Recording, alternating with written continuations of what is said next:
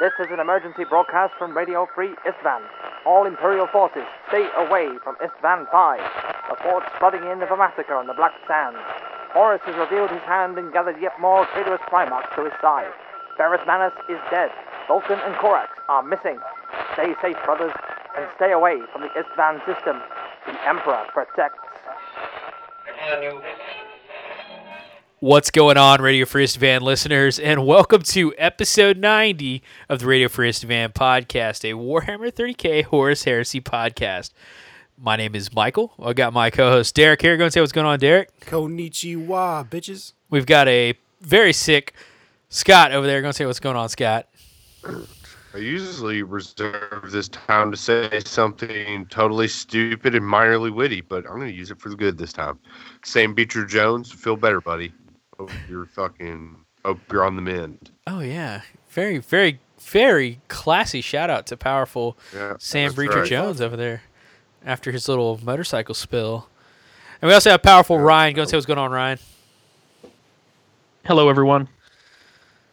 And let's all take a moment for powerful Sam. He's still alive, so we don't have to take a moment. Yeah, okay. It was a moment for speedy recovery. Yeah, I was pretty sure he was okay. Yeah, I'm sure he's fine, actually. But get a new hobby. Stop riding motorcycles. That shit's dangerous. Get a butts pass. No, I don't know. It's not if it's going to happen. It's when. Murder cycles. Murder cycles. So anyway, boys, we have a very special episode for this time around. Obviously, last episode, we talked about this episode being the Zone Mortalis special. I didn't want to say episode again, so. Anyway, that's what this is. It's going to be the Zone Mortalis special. Let me let you know what we're going to be talking about. We're going to do our normal opening and hobby progress like we do every show.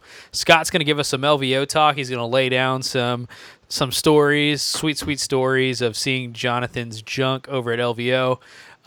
Then we're going to talk about some Weekender stuff. Obviously, the Weekender just happened. There was a number of new units that were released.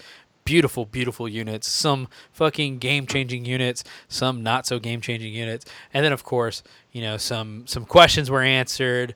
Some talks were had. It was just a great time. It was the Horus Heresy weekend of this weekend. If you didn't know that, that's where all those pictures you were all seeing on the internet came from. We had powerful Dan Sir Coxman on scene, getting us all of the answers we needed. And thank you, Dan. Thank you for doing that for us. So we're going to be having that Weekender talk. We're going to go over all that. We're actually going to cover all the new units real quick. We're just going to do some speculation. We're just going to do some overview on those new units that we saw. And then we're going to talk about some Zone Mortalis for you. We're going to go over an overview of Zone Mortalis. We're going to talk about just the basic rules differences from your normal games to Zone Mortalis. We're going to talk about some battlefields and different terrain that you can play on in Zone Mortalis that you should expect to see, and then maybe give you some ideas if you don't want to go spin the cheddar on that sweet Zone Mortalis board. You can just build up, just a normal 4x4, and we'll give you some ideas on what you can do with that. Then we're going to talk about different stratagems that come with Zone Mortalis. I was completely unaware there were even stratagems. I was just playing straight up normal Zone Mortalis until Ryan came and enlightened me on the coolness that are stratagems about a year ago, and now I'm finally building some up. But we're going to talk about stratagems and what you can do with them and some of the fun things you can do with stratagems. So the next time you do go to a Zone Mortalis game, you can be the cool guy to say, "Hey man, I brought my own stratagems." Oh, you're not playing any? Okay. That's fine. That's cool, I guess. And then we're going to talk about how to prepare your army for Zone Mortalis games, how to get your army prepped up for Zone Mortalis. Then we're going to talk about some units that don't really come into their own unless you're playing Zone Mortalis, so maybe some useful units if you're going to be building a Zone Mortalis dedicated force. And then we're going to talk about... That's not a definitive statement. That's just my opinion. Play what you want. Yeah. So, anyway, what Ryan said, but, there's a lot of people that write Ryan lists, so. And then we're going to talk about the Zone Mortalis Rite of War and what you can do with it in Zone Mortalis. So, hopefully, and from here on out for the rest of the show, I'm just going to say ZM I think everybody, is that fair? ZM. ZM. I'm just gonna say ZM every time instead of Zone Mortalis because that's a lot. A lot of Zone Mortalis I've already said. I just say zone. Zone. I play zone. That's even shorter. One Yeah. syllable. All right. Cool. So I'm gonna say Zone for the rest of the show because Jesus Christ. So that's what we got lined up for you boys. So anyway, let's talk hobby progress. Who wants to start? I can confidently state that 100% of my orbital assault list is tabletop ready.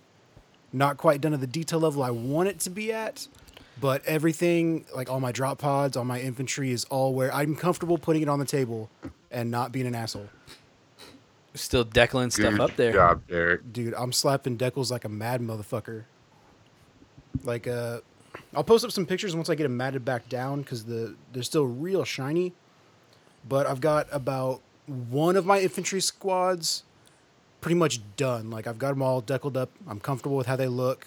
I don't think there's a whole lot more I can do to them other than, like, touching up their bases. But I still have, like, 3 or 4 more infantry units to go, and then 2 out of my 3 characters are good. But my last Speaker of the Dead, I just need to touch up a little bit. Just stuff like touching up their faces, squad markings, and decals. And then I need to do some touch-ups on the drop pods, just detail stuff like rivets, and maybe some interior work. But where I'm at now, I'm comfortable throwing it on the table. It looks good. That's beautiful. I'm That's excited. awesome.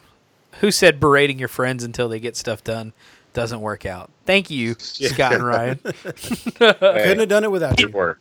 People who don't follow fucking Bert Kreischer and Tom Segura. Burn Crystals and Tom Segura. hey. Blonde Chrysler. But yeah, that's what I'm up to. Also slapping some tanks together. I got most of my rhinos kind of fitted together, like dry fitted. Some stuff still needs to be like bent and shaped, and then some gaps filled. And then still like just looking at that Spartan, just trying to figure out where to start. Hey, real quick, who taught you your decal applying method? Did you reach out to Ryan for that, or did you just figure that out on your own? I might have reached out to Ryan for that, Okay. and he gave me some pointers. Okay.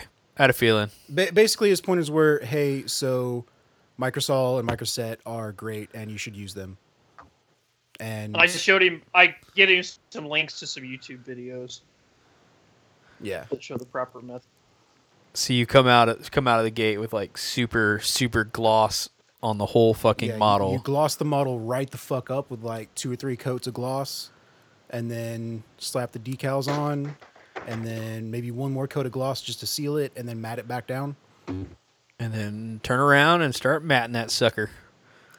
They look good. They look almost like seamless decals, which is very cool. And that's pretty much like standard what's coming out of Ryan's little hobby shop over there, and what's coming out of Scott's little hobby shop. So I think you finally conquered the decal game. Yep, just got to get more comfortable with stencils, and I think I'll be fucking set.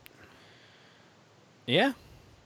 I'm looking forward to seeing what you come out with your My tanks. with your tanks, boy.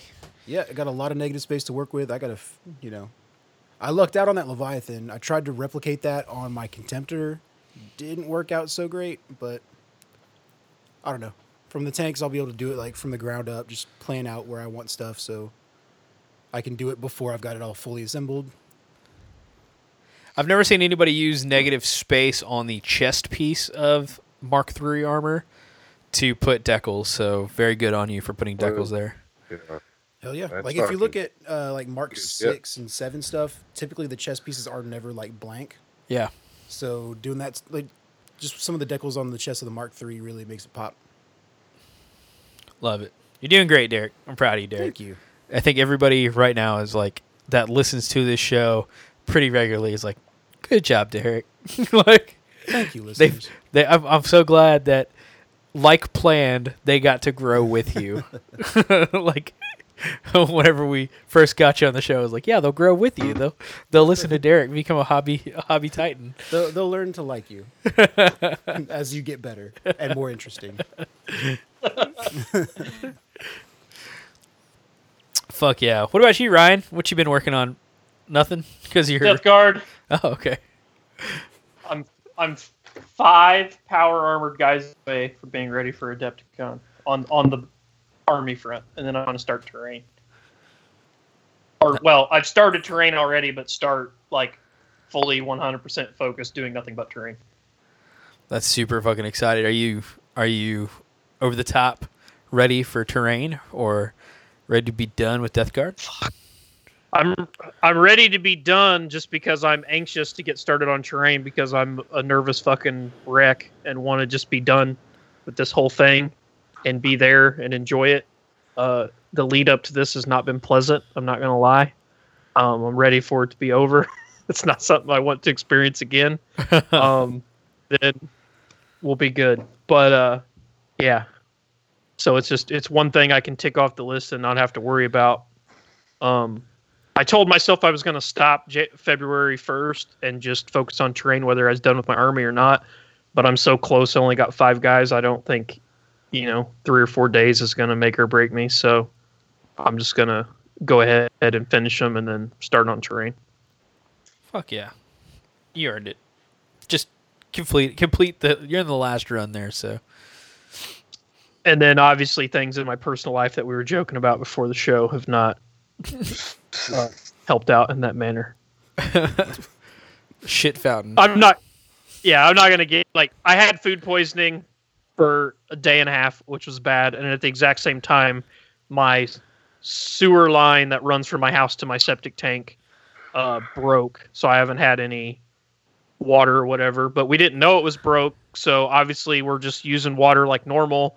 All the lines in the house filled up and I had sewer water running from the upstairs through my drywall into my basement. And I now have holes cut in my ceiling, ruined drywall, a ruined front yard. They're going to have to dig up my sidewalk. It's going to be a giant mess. So living in a state of disarray. And I was dealing with that while having food poisoning, literally at the exact same time. The most important time that you need some sort of working sewage and some sort of working flow of... Nothing's more fun than unbolting a toilet while using the toilet to vomit in. I can tell you that. That's an experience. Oh my god. And then once you get it fully unbolted, you just transition to the sink because there's no longer a toilet while you're working on the toilet. There's just a hole. A hole then that you don't want to smell. Then you have the shit smell because you're using a drain snake to plow through the shit buildup in the toilet line because you don't know that your main is broke outside. So you're already sick, and then you're covered in fucking feces, so you're smelling shit, and you're running this drain snake down through there while you're ill and can barely lift your arms, and then have to take a break to puke in the sink every 10 minutes. It's a joy. It's a joy to behold. It's a lot of fun. We are going to get some fucking stories now. You just wait. We got some voicemails coming, man. Oh my goodness. Somebody's recording one right now, I can tell you. I don't know what's going on, man. I don't know how we all got sick over over our chat. I feel sorry for Jamie. He needs to go quarantine himself a little bit. Fucking technovirus or some shit like that. I don't know, man. I'm better now, and supposedly they're going to come fix the sewer tomorrow. And then I just have to worry about cleaning the war crime that is my guest bathroom. There's just shit everywhere. When I say shit, I mean literal shit. I don't mean stuff. And then if those walls could talk, my friend. If those walls could talk. They can't. They're sealed shut with dried shit. So yeah, it's we need the Willy Wonka Oompa Loompa white suit scrubbed down from the one room in that movie, in that bathroom. It's so bad. And then I have to find somebody to help me hang fucking drywall in the basement where it ruined the drywall and clean all the carpets. So if you're in Indiana or anywhere by, Ryan could use a couple of strapping young lads to come give him a hand. Strong constitutions. That'll. But anyway, like I said, I'm glad all that's behind me. And then, yeah, that's pretty much it. Just been had a shitload of lists to do, working on tons of heresy stuff. Yeah, I showed Michael my stack of heresy homework. It's quite significant. So we tried in the Patreon chat. We were trying to figure out a method to make it to where people didn't write directly in. We're talking about like maybe doing like a Radio Free Istvan list help Facebook group to see if like maybe we can just like get a bunch of people on there, and if they're asking for help for lists, they can just go to the Facebook group and then go put their well, it's list normally up. not a problem. It's just that like I told them, like, hey, I now have more time in my personal life, and then I get fucking sick, then my sewer main blows up. Then they jerk me around. They didn't jerk me around. They sent me to a different work location to set up a whole new storeroom. So literally all the time I had for list like was gone. So I haven't like really been able to touch anything. So starting Monday, my sewer will be fixed. I feel better, and I go back to my normal work schedule. So we should be good now. But now I'm like super far behind. So I need to get. I'm gonna try to do everything I can this week to get fucking caught up and everything off my plate and be back at square one. I'm going to try to get my fucking Death Guard army done, every single one of these lists done, and get all the missions. I already got most of the missions for Adepticon written. I just need to, like, they're just kind of in shorthand. Like, this table's going to have this mission. These are the ideas, but I need to, like, actually type it out where I understand in my head. Like, I look at it and I go, this is how I want it to play, but I need to put that in words that a stranger can read and know what the fuck they're doing. If that makes sense. Yeah, if you want us to playtest, dude, let us know. And I'm sure there's a number of our listeners that'll also playtest missions for you as well. If you want to shoot those out, and we can have people. Well, I was hoping to get them done in time, and that's why I wanted to get done like a month early originally, because I was going to do the thing where I set all the tables up one at a time here and shot my video, just like I did for my event here. Yep, the little QR codes. But I don't know that I'll get the terrain done with enough lead time to do that. 10-4, dude. Like I said, if you need playtesters, just put the stringer out there, man. I'm sure there's tons of people. And then, we won't, of course, release the missions to the entire Adepticon group, but I don't care. It doesn't matter. I mean, every table has a different mission, and you're only going to play on 2 of the 15 tables. So it's not like it's going to do you any good to memorize everything or whatever. Yeah, you're right. It's also the most like loose, do what you want, have fun fucking event ever. Like, you get to pick your opponent. I don't fucking care if you change your list at the table as long as everybody's agreed. Like, I don't care. Like, it's really just hanging out, getting to play 2 big games of heresy, getting to meet new people, and all that. That's like the point of it. And then have cool terrain and fucking awesome missions to play. I dig it, man. I'm looking forward to it. Looking forward to seeing the terrain once it's all done.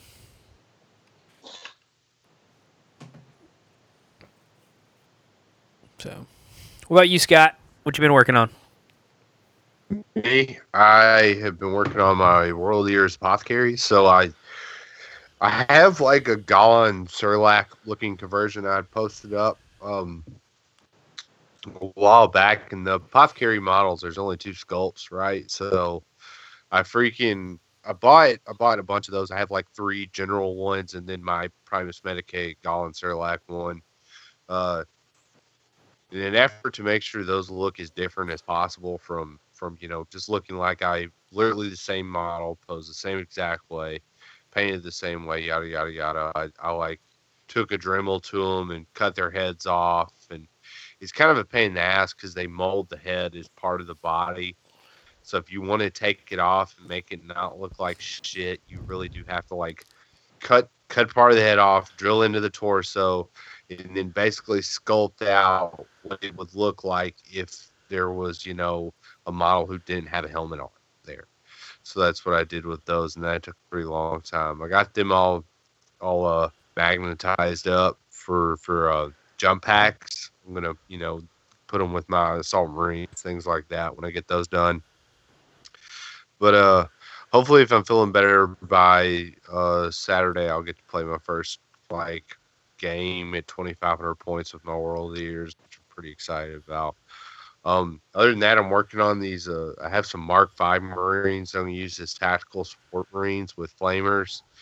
I'm going to buy them the extra close combat weapon chain axe since they're World Eaters, and then call these my Scalathrax pattern World Eater tactical support Marines. So kind of the concept of just crazy ass dudes running around, jumping out of Anvilus, shooting 10 flamer shots into a unit, and then charging them with rage and chain axes. It should be pretty good. So we'll see how it goes. But do you want me to talk about LVO now or wait until after? Yeah, dude. Let's hit up LVO.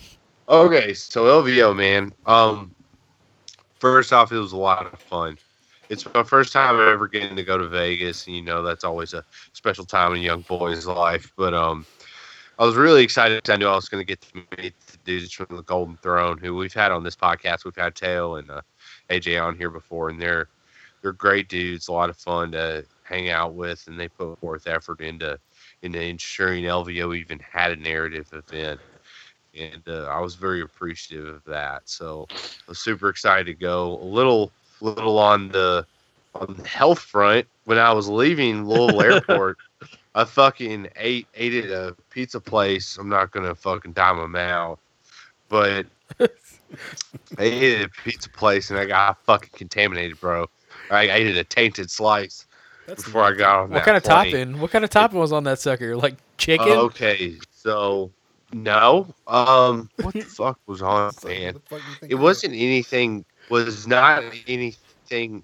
It was like very innocuous ingredient. It was kind of like a Raw egg? fancier pizza place, as fancy as a pizza place can be that's in the fucking airport. But anyhow, it didn't taste fucked up going down. All right, and about 30 minutes after I ate it, I was like, man, I'm feeling a little weird. Got a little indigestion. Maybe I ate that pizza a little too fast. So I go to the bathroom before we board our flight, and I'm like, I think I'm gonna fucking throw up. Like, what is wrong with me? So I start to throw up, and then I'm like forcing myself. I'm like, fucking, let's just get it out now. Then I'll be good on the flight. I can have some cocktails on the flight. I'll wash all it down. I'll kill whatever this is with alcohol. It's not medical science.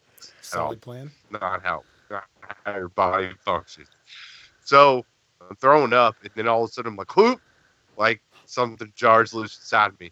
We're going the other direction. Fuck, now we've got a problem. Okay, my Vegas vacation is going down fucking hill fast. So I have to shit. So sit down, shit. I think everything's out of me. I'm like, whatever. Okay, fine. Little speed bump on the road to something great. Well, fuck, don't let this stop you, Scott. So I go get on that plane, and I'll give you the synopsis of how this went. I got to pre-board the flight because my brother had a broken foot and I had to carry some of his luggage and shit. So I got to sit pretty close to the bathroom, which is good because according to the people who were with me, I went to the bathroom on that 4-hour flight 15 times.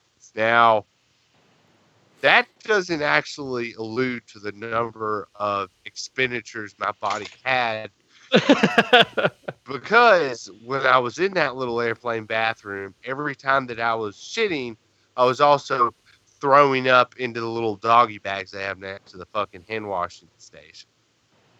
And every time I would go in there, some asshole who never fucking flies and can't look up to see the bathroom occupied sign in the middle of the goddamn aisle would come up and start pulling on the door. Like it was a faulty door, and like, well, I pulled it once, but it didn't open. So now what am I going to do?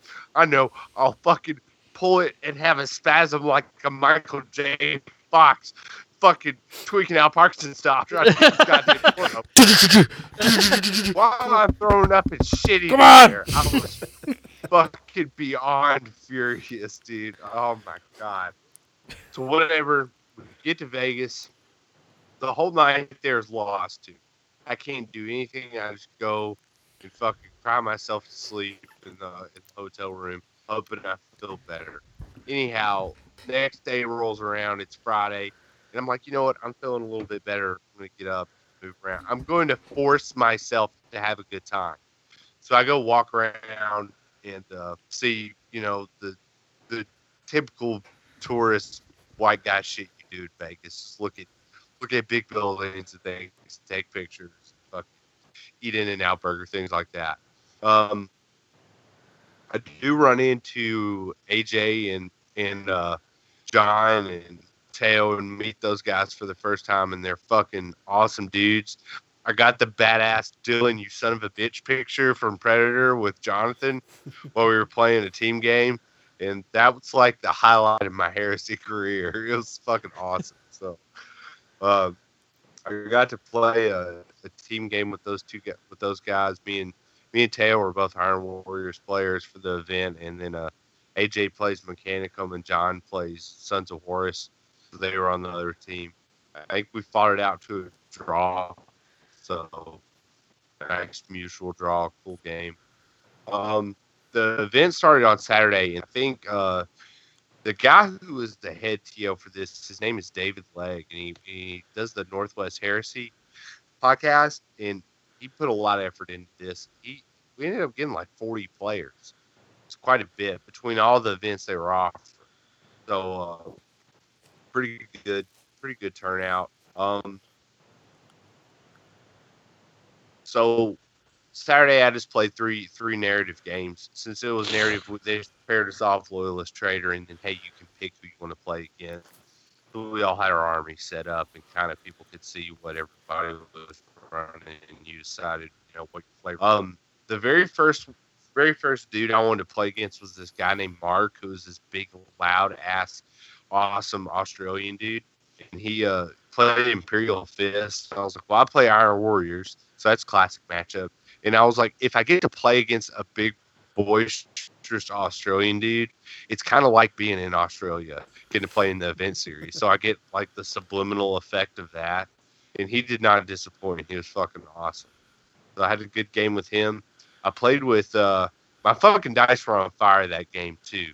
So much so that it was like they were suspiciously good. Like I could do no wrong. Like you had So one too many fives I ended up pulling. Yeah, man. on your dice. My Leviathan. They're eBay dice, I So swear. my Leviathan Dreadnought. The fucking day before that team game killed 3 Darkfire Cannon Castellax and 2 Leviathan and 2 Thanatars all by himself. So he was on a fucking rampage all weekend long. And the thing was, he's never done shit before LVO. He usually gets immobilized in or about the vicinity of his dry pod and then dies. But so first off, body count starts out 3 fucking Darkfire Castellax and 2 Thanatars in a single game, which is like 1,000 points of shit. He's just fucking running roughshod through everything.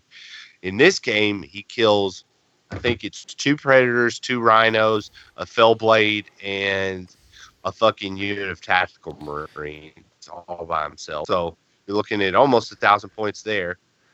And then my third game, I played against a guy named Andy, who won Best Painted for the Loyalists. He played Imperial Fist as well. If you're familiar, if you watch the 30K channel, he does. David Brains does a battle report with the SN Battle Report guys. The dude who plays Imperial Fist in that battle report is Andy, and he has a really, really, really well painted army. He's from the Warp game group over in England. That Leviathan just kept doing the damn thing. Killed a Contemptor, killed a Deredeo, killed a bunch of those guys, Black Templar fellas, killed Land Raider, like just going fucking ham. I don't know what his deal was. But, Was this the one that died to me with a single Kraken shot the last game that we played here? Yep, there you go. Dude, I'm telling you, this never happens with this dude. Like, he never does anything worth a fuck. And he was like, you know what? No more. I will not be mediocre anymore in my life. And he more than redeemed himself.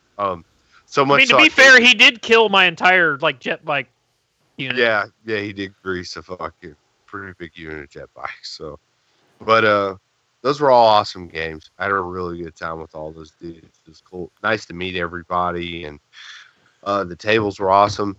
You know, we had a really, really good turnout. I didn't have any complaints about it. The only thing was I felt like shit for most of the weekend. And that Friday during the team game, I tried to convince myself, like, you feel fine, man. You're good. We're just gonna start drinking. You can have like a Caesar style Oh, he locked up. after dinner up a little bit. Okay, I'm good now, right? Yeah, go ahead. Shoot. All right, go and keep rolling. That's not how it works. I fucking immediately died the next day. I would go up to my room in between rounds and take like a 45-minute nap, and then go back down and play another game and be like, "Hey, I'm Scott. I'm trying to be friendly because I'm fucking really dying inside." But it was a lot of fun, man. I have no complaints. All of my shit got there safely. I used a KR backpack too to put it fit perfectly in the overhead bins on Southwest flight. My brother used a Battle Foam Pack Air and that fit in the overhead bin as well, just fine. So no complaints. Everybody was a big fan of that Battle Foam Export thing. I know they don't make it anymore, but they should, because I think there's definitely a market out there for it. They can fucking source the parts. But if I did come away with this little piece of advice, and I already kind of alluded to it. If you're going to travel somewhere in the States and you can afford, obviously you can afford to fly Southwest because it's like the cheapest, but they have the most amount of overhead bin space, I think, and they allow the most amount of check bags for free. That's who I would fly with if it was me, if I was going to an event, because that's going to be the best way to make sure your shit doesn't get smashed to fucking pieces. Like wherever you're going. Had a lot of fun. It was really cool meeting everybody. The Best Painted Army I thought that was there was I posted a picture of this dude's army. His name was Andrew, and he painted up Night Lords, and they looked fucking gorgeous, man. Like really, really well painted army. And I thought I'd give him a shout out for that. I know the pictures are in that photo dump somewhere. He fucking did a very good job. So, but that was my LVO experience, man. I know it's kind of brief, but it's been 2 weeks and I don't remember every dirty detail. So Vegas is awesome. There's fucking weird lurkers out there abound. If you like to people watch, that's a great place to go and do it for sure. How many of the cards did you come back with at the girls to your room cards that passed out on the sidewalk? Oh, funny thing. They literally go around and knock on doors, door to door at night while you're sleeping. So some random hooker banged on our door, and John, my brother, answers the door, and she just has a bag full of food too. So I guess it's like trying to sweeten the pot. Like, in your room, we can Here's fuck, some gas also station have this sushi. food. Yeah, if you're hungry. That's brilliant. I can't be mad at that. In and out and a dick suck. Politely refused. The old, But the old In and Out and some In and Out. Well, I do have some change. How about a foot rub and some pizza? What's that cost? yeah, what's that cost? Dude, for real. All old and shit. Like, not even, like, how uncool. Excuse me, Yeah. man. Do you rub I'm feet? too tired for any of that, but I'll take a foot rub and some pizza. I'll take a back massage, and if you can go pick up some Gatorade. Scott's all sick. He's like, I just need some Pedialyte and some Really, Vicks. multivitamins. Rub some Vicks on my chest and give me some Pedialyte. Pedialyte. Her pimp's like, what'd he make you do? He made me rub Vicks on his chest, And I was, and I had to keep emptying his fucking vomit bucket. dude, it's bad.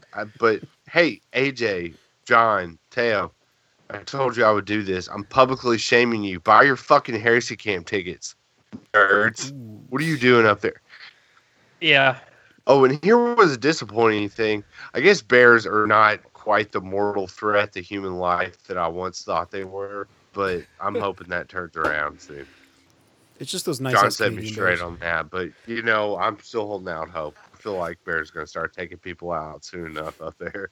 It was so funny because John, we have like a little chat with like me, Ryan, and John on Facebook, and John comes. He goes, "Man, I hate to break the bad news to Scott that we really don't have too big of a bear problem."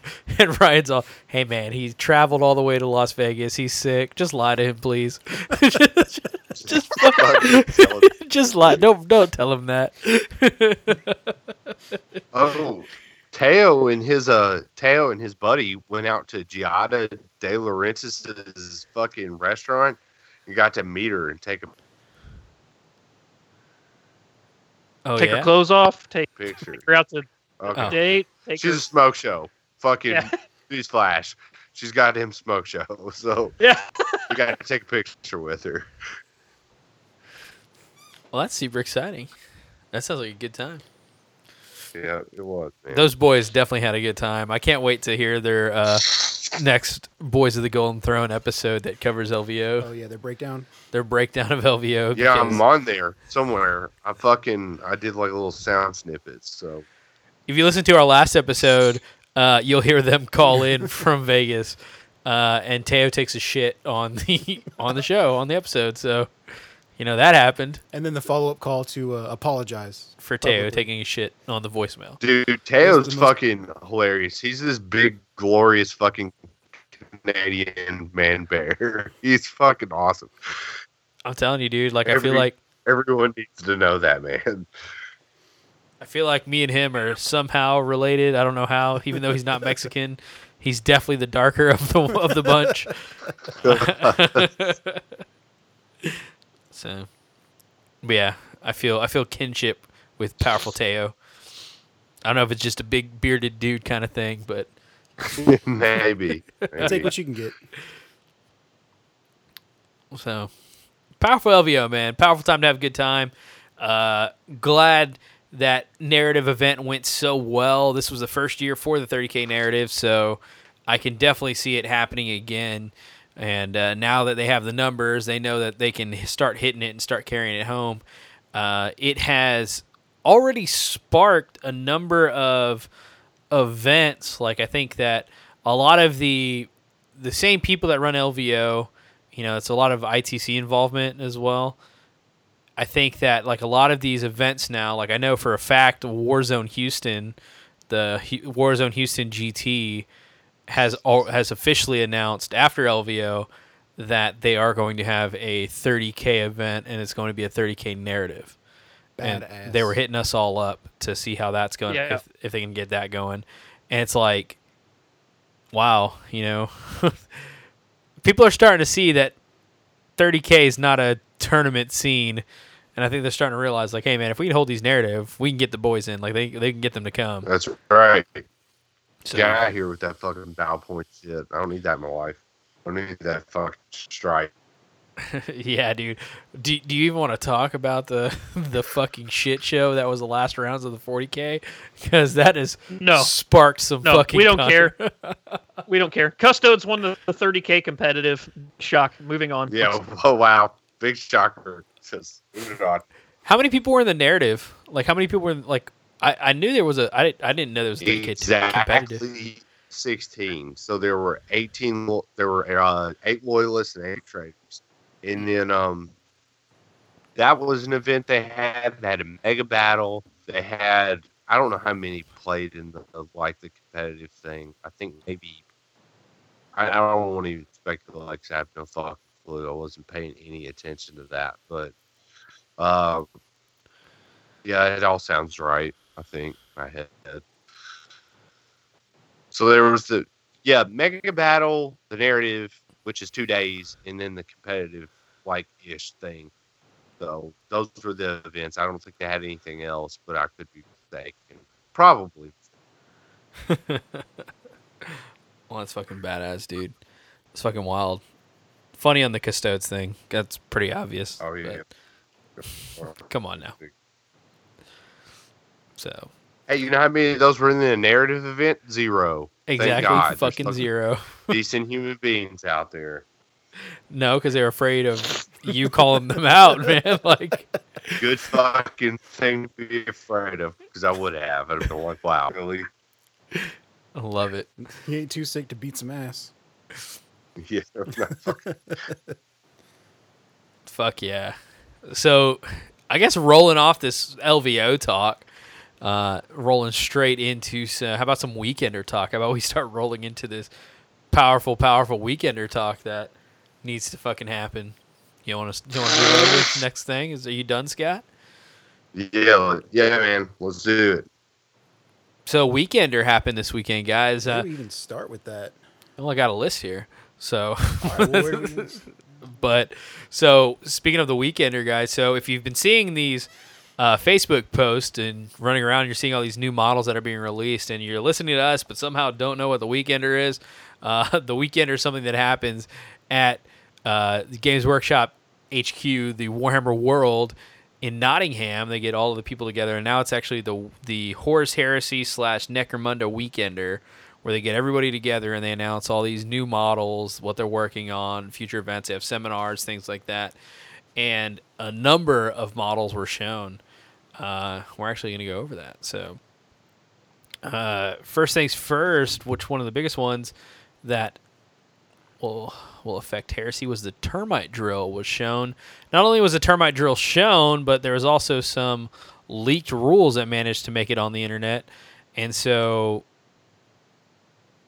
Ryan, how do you feel about Termite Drill? It's very cool. I don't think it invalidates any other choices. Like in the army list, like it's not like, oh, well, because this thing exists, there's no reason to not take any of this other stuff. But on the flip side of that, I think that because this thing exists, it now makes other choices far more appealing. Like the example I put on our Facebook was Breachers. Because Breachers start at 10, the way I've always felt with Breachers is they pretty much have to have an apothecary to be viable on the open battlefield, because you have to hedge your bets with their durability, because that's what they do. I don't think that right now, they're not bad. They're not like a horrible unit. It's not like taking like a unit of Breachers is like digging yourself such a hole you're not going to get out of it. But they're definitely pretty subpar. But I feel like if you can put an apothecary in there, and get them in close combat, or get them closer, get them where they need to be, and you start getting like a 5-up, then it's actually, it's hard to get them removed. You know what I mean? Like they actually have some staying power, become far more useful. The problem with that is if you just take a base unit and throw an apothecary in, you're already at 11 guys, and then you won't fit in any of the Land Raiders. You won't fit in a Dreadclaw. You won't fit in a Rhino, so you have to buy a Storm Eagle or a Spartan or a Charybdis. So it's, you're basically having to buy this kind of already expensive Breacher unit, pay another 45 points for an apothecary, and then buy this expensive, fucking transport to put them in. It's just a weird thing. So now with this Termite Drill, you can take Breachers, throw an apothecary in there, maybe even put your Praetor or whatever in there with them, throw a character in there. You got a pretty damn solid unit that's scoring, that's going to stick around a while, that you can get where it needs to be and not like have, a buttload of points tied up into the transport. And if you have any sort of reserve manipulation, you can even push it out to late in the game to show up and just drill onto an objective. Be fucking bonkers. It's pretty cool. I also like that they made it a fast attack choice like a Dreadclaw, so you can't...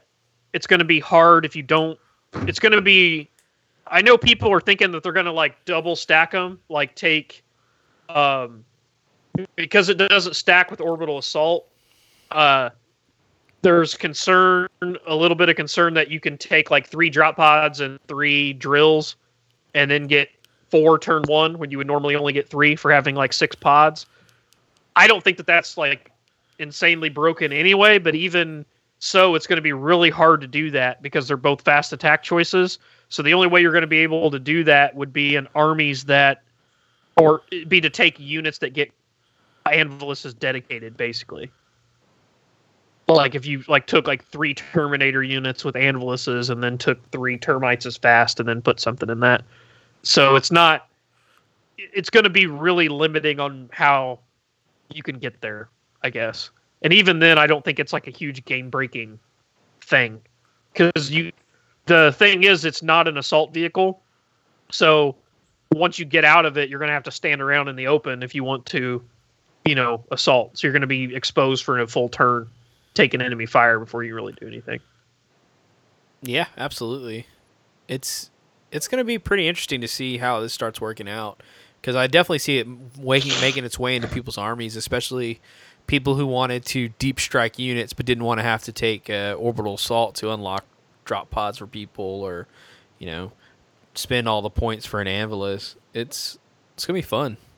Well, plus it's a badass model. We didn't even talk about that. It's yeah. a very I think it's so fucking cool. I like all the it thought is. put into it. I like how the guns deploy out of it. Like, obviously you couldn't have just guns on the outside of it because they get ripped off as it's boring. But they have the little doors that look like they slide open once it gets above ground, and then the guns fold out. It's really cool. I don't know, man. I see it like boring, landing, and then those two little fucking Blood Angel assault cannon just start unloading that shit.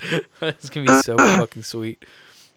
It's gonna be a cool model, man. It's definitely a little bit changing aspect of the game. It goes for all legions. It's not like a legion specific unit or anything like that. So, and it's just such a mundane enough model to where it's like, okay, like Heresy has just grown in meta because now this is now added to a way to play.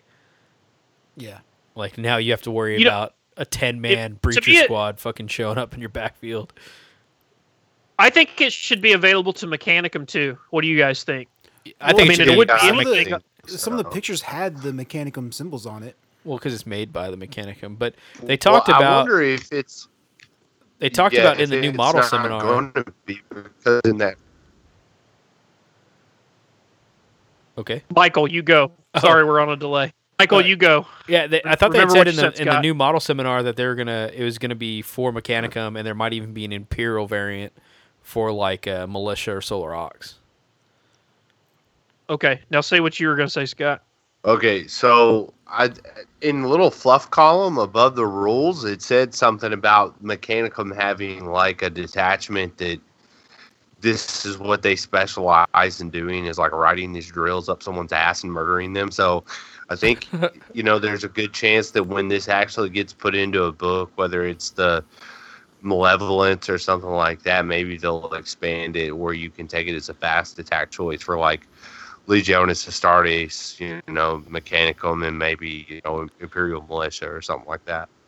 Yeah, I think that'd be cool. I don't think I think it would be something that would work with multiple armies, and you got one unit entry, and it, just more availability of selling that model. Kind of like how a Lightning is. Like a Lightning's available in fucking every army, like something like that. Yep. And I don't think anybody would have a problem with that. And I think everybody I've seen, like this model probably had the most buzz and hype of all the models. Would you say? Yeah, I'm telling. It's like it's just a mundane little model, but Jesus Christ, is it like it's a little workhorse, man? Yeah. Everybody sees it's like, Yeah. yeah, I like I can do it, some man. shit with that. The only thing I can compare it to. It's grim industrial as fuck. Like, For real. It is. Do you remember like the Hades breaching drill? Whenever it released, everybody's like, "Oh, the fucking breaching drill!" Like, yeah, it's like I need a drill. It's like that's kind of where it's like all coming back again. Like, just this little baby termite. Fucking, I definitely see like it's gonna be like a household model where you're gonna have it just like you have rhinos and stuff, where it's like, oh, well, I'm fucking termite my way up into some Zone Mortalis, or termite my way up into some this or that. It's gonna be crazy. Yeah. And I can see people running two just to have that like late game one that just pops up, drops on an objective, and Yeah. Hopefully one. Well, like I saw Tim from Eye of Horse was talking. It would be actually be kind of neat, even in Zone Mortalis, like I don't know that it would be like a standard unit you use all the time, but how cool would it be to make like a mission where it's like a bigger room in the middle, and then you have to deploy via termite into the Zone Mortalis to then fight it or something like that? Fuck yeah. Where you drill up in the center room, and then all your squads, like your entire army that you get for the entire Zone Mortalis mission we're talking about on this show, has to deploy via fucking termite into an underground bunker or something. I definitely see something like that happening. Like I don't see why not. I see a lot of termites being bought, and I see a lot of hole markers being made, because I'll be damned if I put a 5-inch blast marker where my hole is. That is one thing I'm excited to Yeah, see.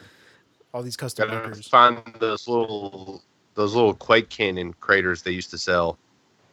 Exactly. The Quake Canyon craters, the Moonscape craters, stuff like that. It's just there's craters going to be made out the ass for these little. Surely there's somebody else, like already a third party, that makes stuff like that. If anybody out there knows of a third party person that makes craters that look like they'd be about the right size, let us know.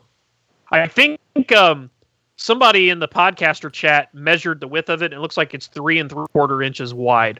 So to be accurate, you'd want the actual hole in the middle of the crater to be about 3 3/4 to 4 inches wide. And then the dirt extends out to the 5 inches. Yeah, something like that. Yeah. Perfect, man. It's going to be fun. I'm really looking forward to seeing what that looks like, or even just seeing the markers made for it. And definitely looking forward to seeing if they do push it to Mechanicum, push it over to the Solar Aux Imperial Militia list, things like that. It's going to be fun. Next thing we saw at the Weekender was the Aurochs, or the Solar Aux Imperial Militia Rhino Chimera variant. I think Solar Aux are the only ones who have access to it right now. But no, it said militia on the slideshow. On the picture of the actual model, it says Solar Aux / militia. On the rules experimental sheet, it just said Solar Aux. Yeah, it does. It says used by various arms of the Imperial Army, which includes the Imperial Lawless Militia, to carry veterans grenadier units into battle to protect their commanders while dictating the course of battle. A further variant of the Agorian is used by the Solar Auxilla, retrofitted for extreme environmental conditions. So a little 35-point front armor 11, side armor 11, rear armor 10, 3 hull point vehicle, holds 10 dudes. It's got a multi-laser on the top of it. It's a little tank. Obviously, 2 models may fire from the Aurochs' top hatch. The Aurochs has 1 access point from each side of the hull and 1 at the rear. It's got 10 model counts. The Aurochs may not carry any models with the bulky, very bulky, or extremely bulky special rules, which is funny because it looks like the same size as the old Rhino, which used to hold 10 Space Marines. So, oddly enough, they started realizing that is not enough room in there.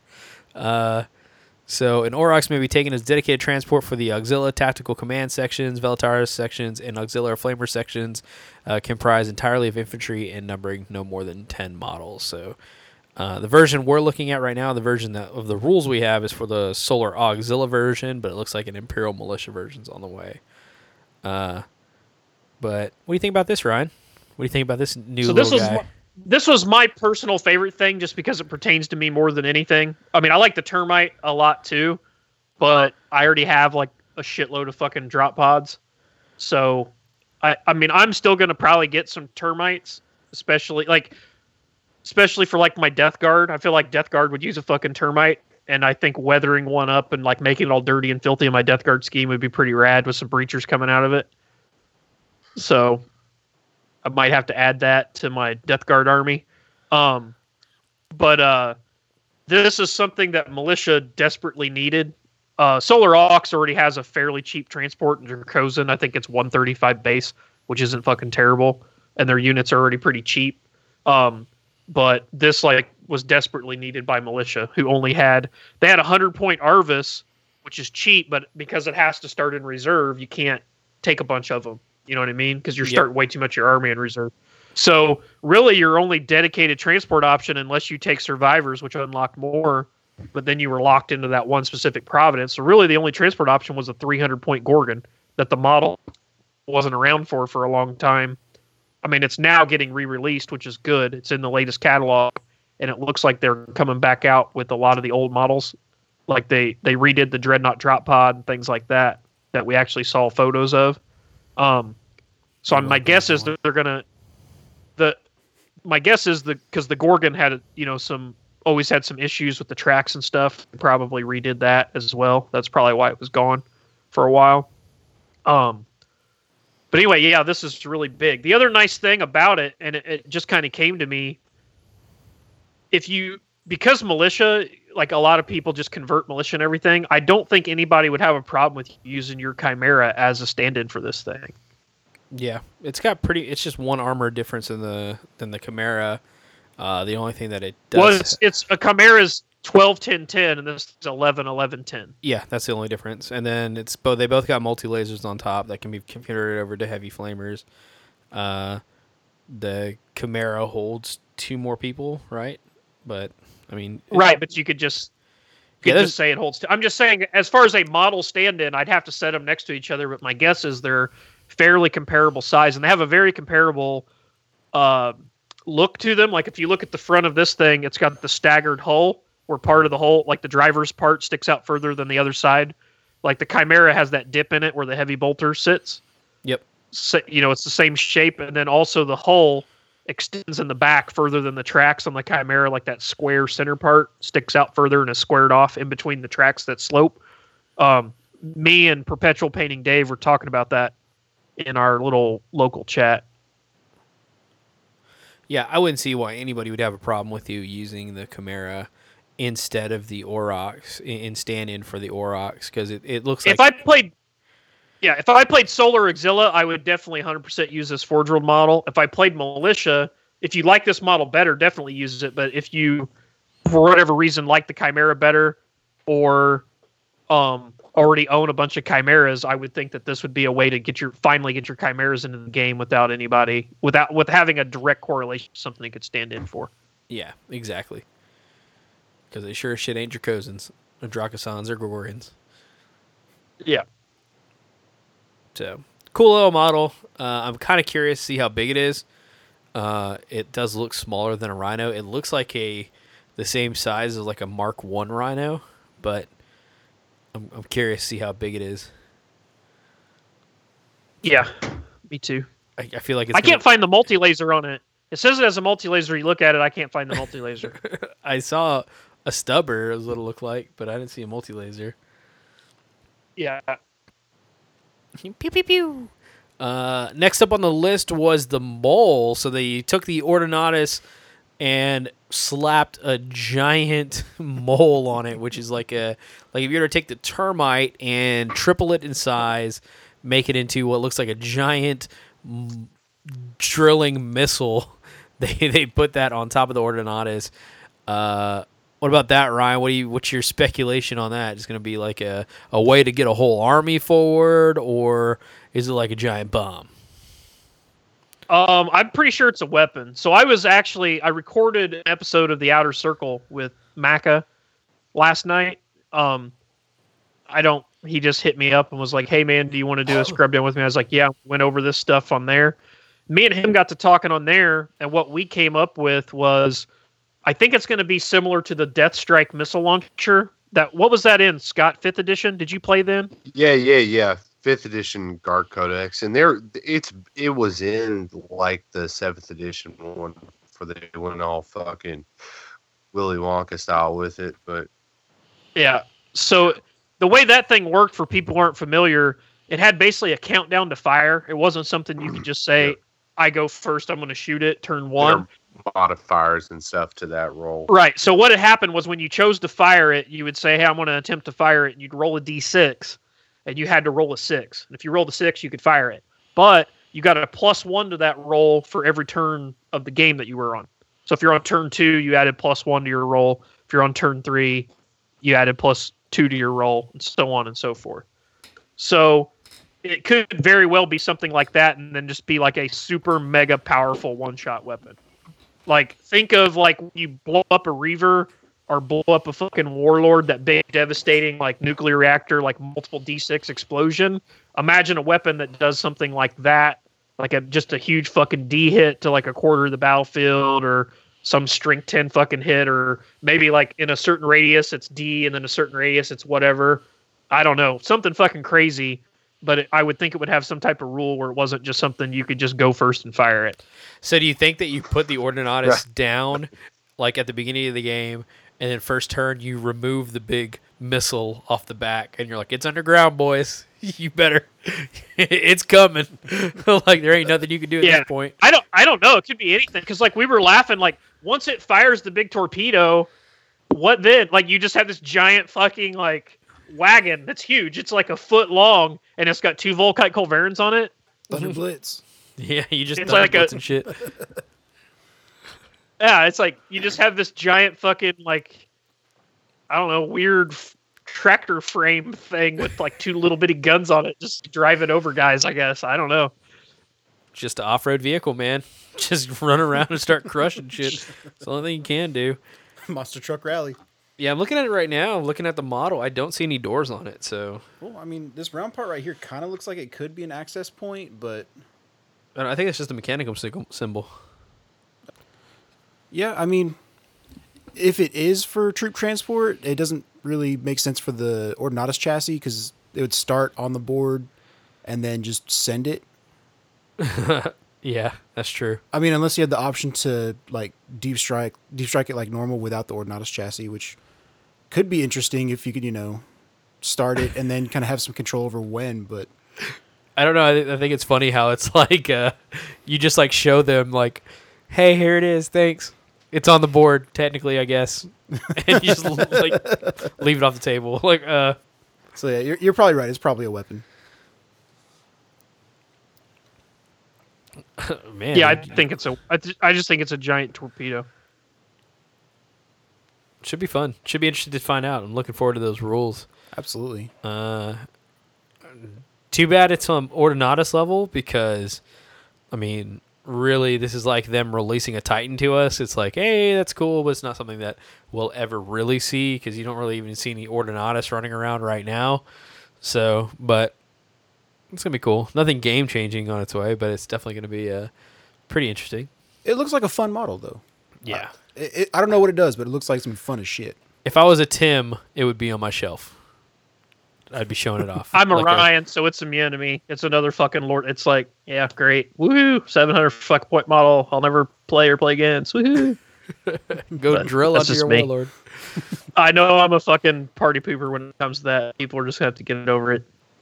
I want It'd be some great goddamn to, models I can play.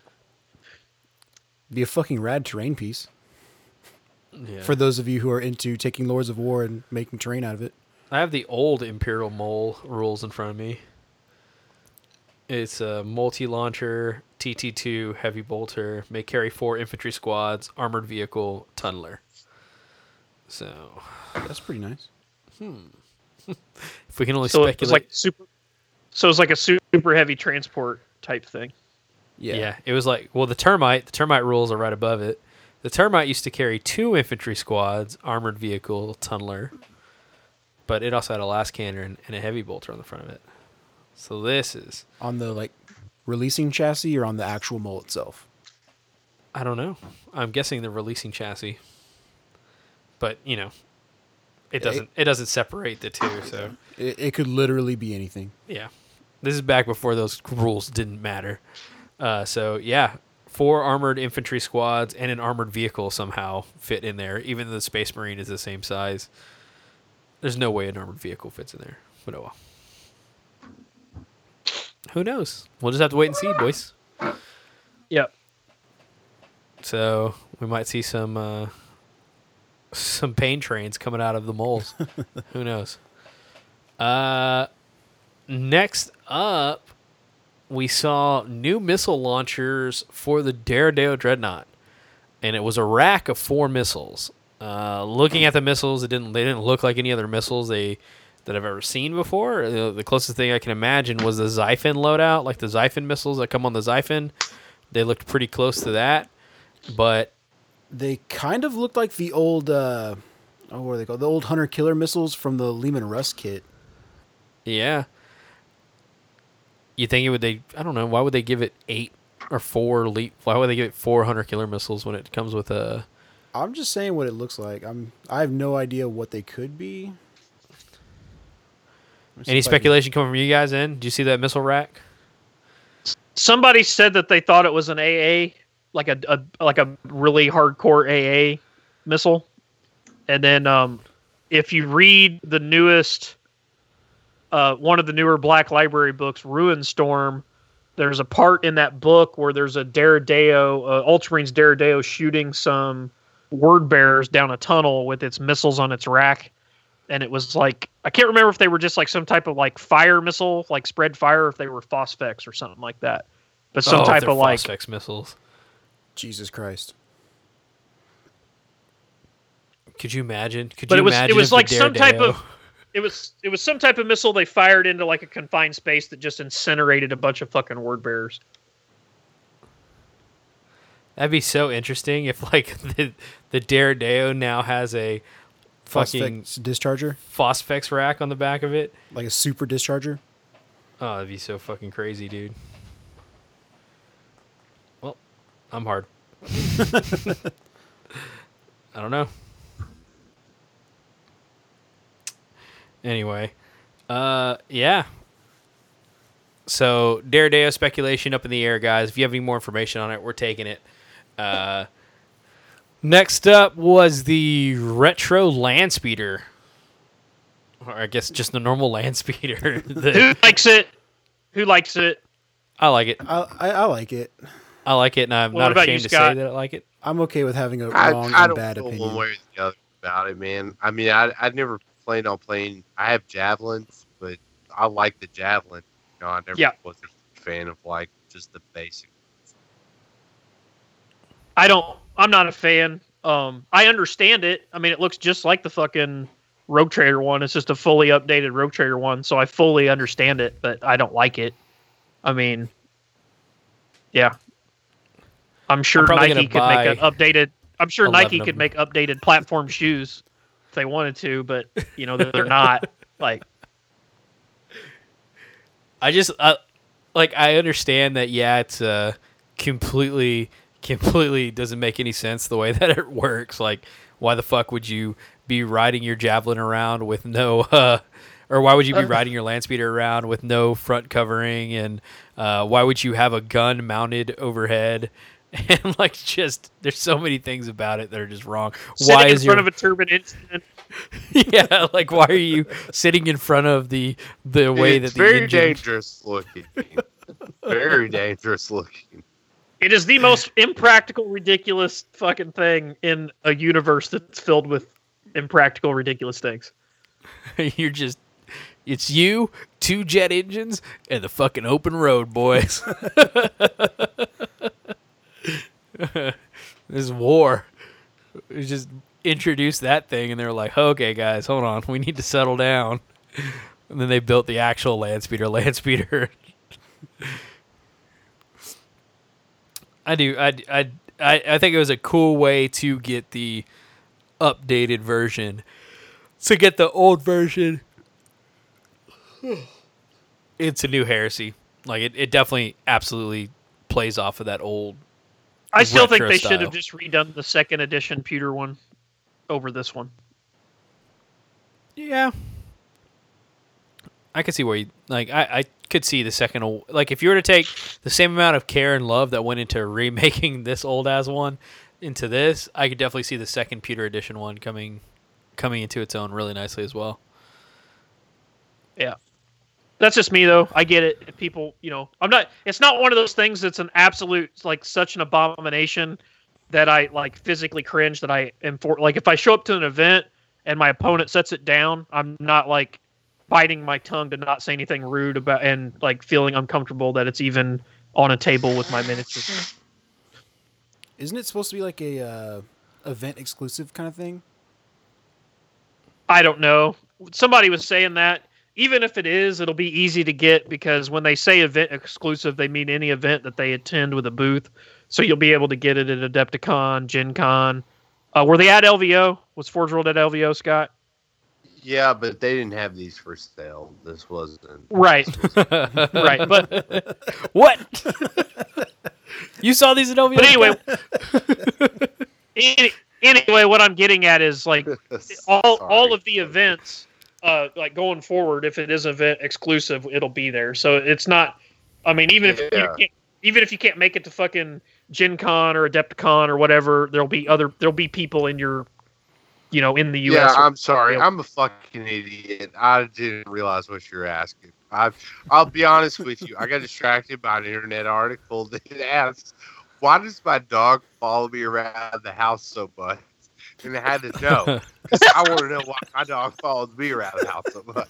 But you're supposed to save. We talked about this last episode. You're supposed to save shit like that for when I start going over lists, and you guys all want to zone out. All right, save it for then. Scott's over there taking fucking love surveys and shit. What kind of garlic bread are you? Yeah, I mean they go to what? They go to LVO, they go to Nova, they go to Adepticon. So they have a pretty wide net of places you're going to be able to pick this up if it's like a jam. So I wouldn't despair too much if it is an event only thing. Yeah. Well, I'm not worried about it. I definitely will have the feelers over at different events. I'm gonna get mine. Don't you worry about that, boys. I'm definitely more excited about the third party kit that you had commissioned to be made over this thing. Just being honest. Hey, well, there's gonna be both. So you'll have options, people. You'll have options. Yeah. Speaking of third party commission kits happening, did you see the Cortis Dread that got dropped? No. What? What? Yeah, so What? they had a Cortis Dreadnought that was slated to be released, but got dropped. Like they decided that no, it just didn't meet the standards that they want, and they ended up not releasing it. It was on the 30K Sweden page. I thought y'all had seen it. I know it doesn't matter. Did they have pictures? Fuck, Yeah. from Forge World?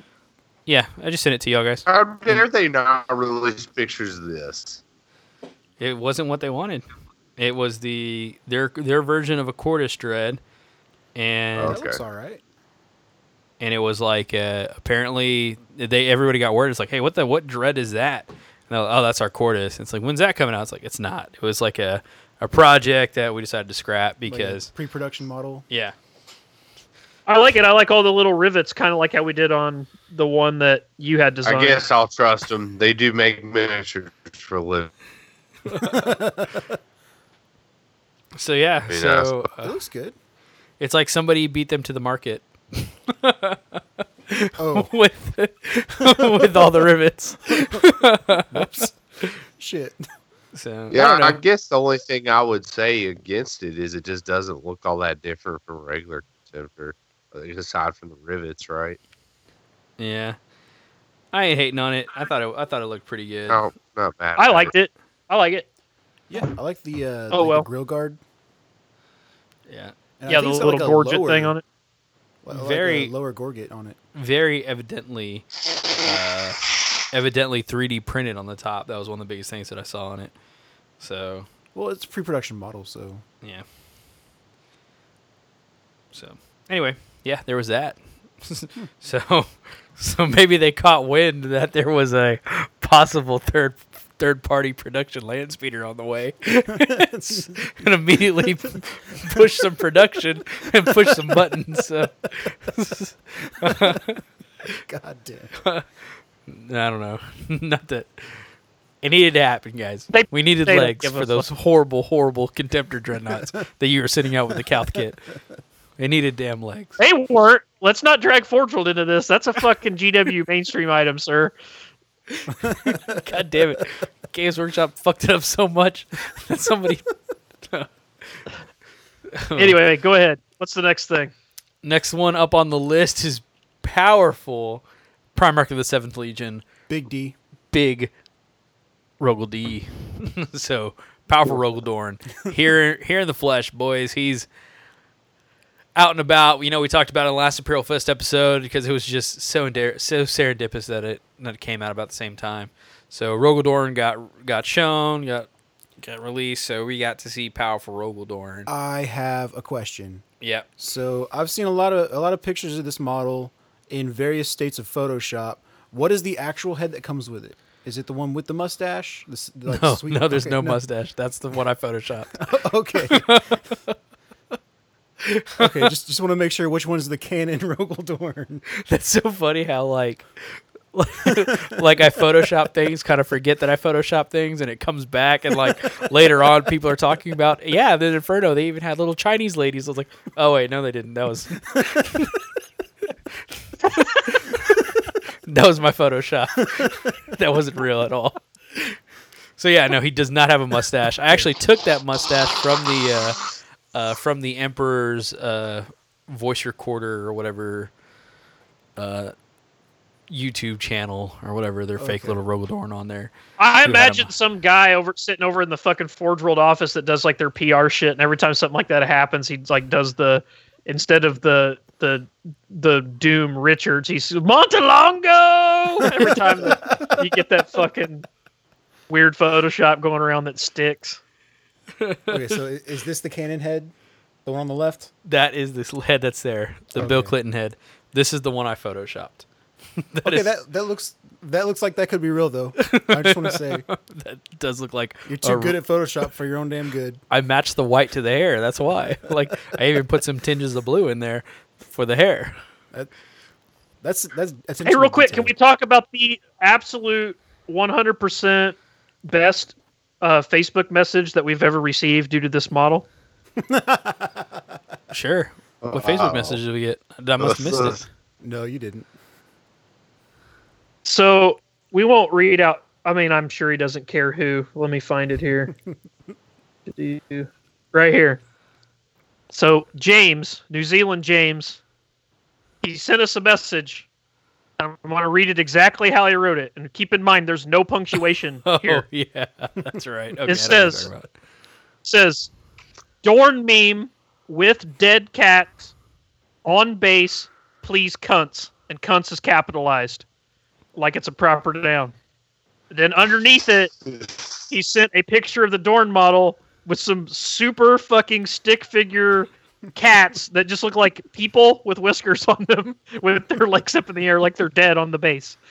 So let me reread that again. Dorn meme with dead cats on base, please cunts. Cunts capitalized with the fucking picture. I laughed so hard. Congratulations, sir. This is probably my favorite message I've ever received on this podcast. He followed that up, by the way, before we could answer him with, my Photoshop skills are lacking. And then Michael, within 10 minutes, hooked him up with a meme with cats on the base. Dead cats. Here you Live go. cats. Live cats, because I couldn't. Live I cat. have a cat myself. She's very sweet, so I could not Google pictures of dead cats. with her in the room. Yeah. she looks in my search history, so. If something happened to her, Googling dead cats would just people would assume the worst. So yeah, Rogodorn came out, looks great. We've talked about him already. His base is fucking huge for some reason, but that's the only drawback I see to him. I'm sure he comes out with the pop-out base like they all do, so don't worry about that. And it's just glorious. I think Ryan had talked about he was in a non-action pose. I think Ryan was going to say that he's going to turn him into Action Jackson. If I ever bought him, I would convert him. It'd be an easy conversion. Turn him into Action Jackson. So Yeah. very cool. I'm sure if you're interested in Rogodorn, you are fairly aware that he's out. If not, you better get your shit together, please. Oh yeah, they also had him in He's yellow. big What'd y'all think about hands, man. Yellow Dorn? I like both. Yeah, either. I like them both too. Well, alternate costume Dorn. What? Yeah, he was in his yellow armor at. Throwback the weekend. jersey doing. Oh, Yeah. fuck. I completely missed that. Yeah, it looked good. Next up on the list was the shit show that is Valdor. Oh man, Oh, God. Valdor. That's a busy Oh model. God, this is gonna be negative. Why are you bringing this up? This is just gonna be negative from all. of Okay. us. Okay. He looks like the final remind boss in me- a fucking anime. Okay, prove me wrong. This is the worst model currently on Forge World's website. Ooh.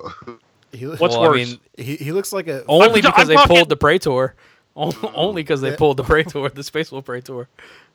Oh, Does that count? I think that model's better than this one. I'd rather have that model than this one. So hey, do they still have that Morgul Knight thing? That like undead creature monster that was part of like the Tamuracon fucking Codex. You know what I'm talking about? The Yeah, I know half what you're torso talking thing, walking on its Yeah. hands.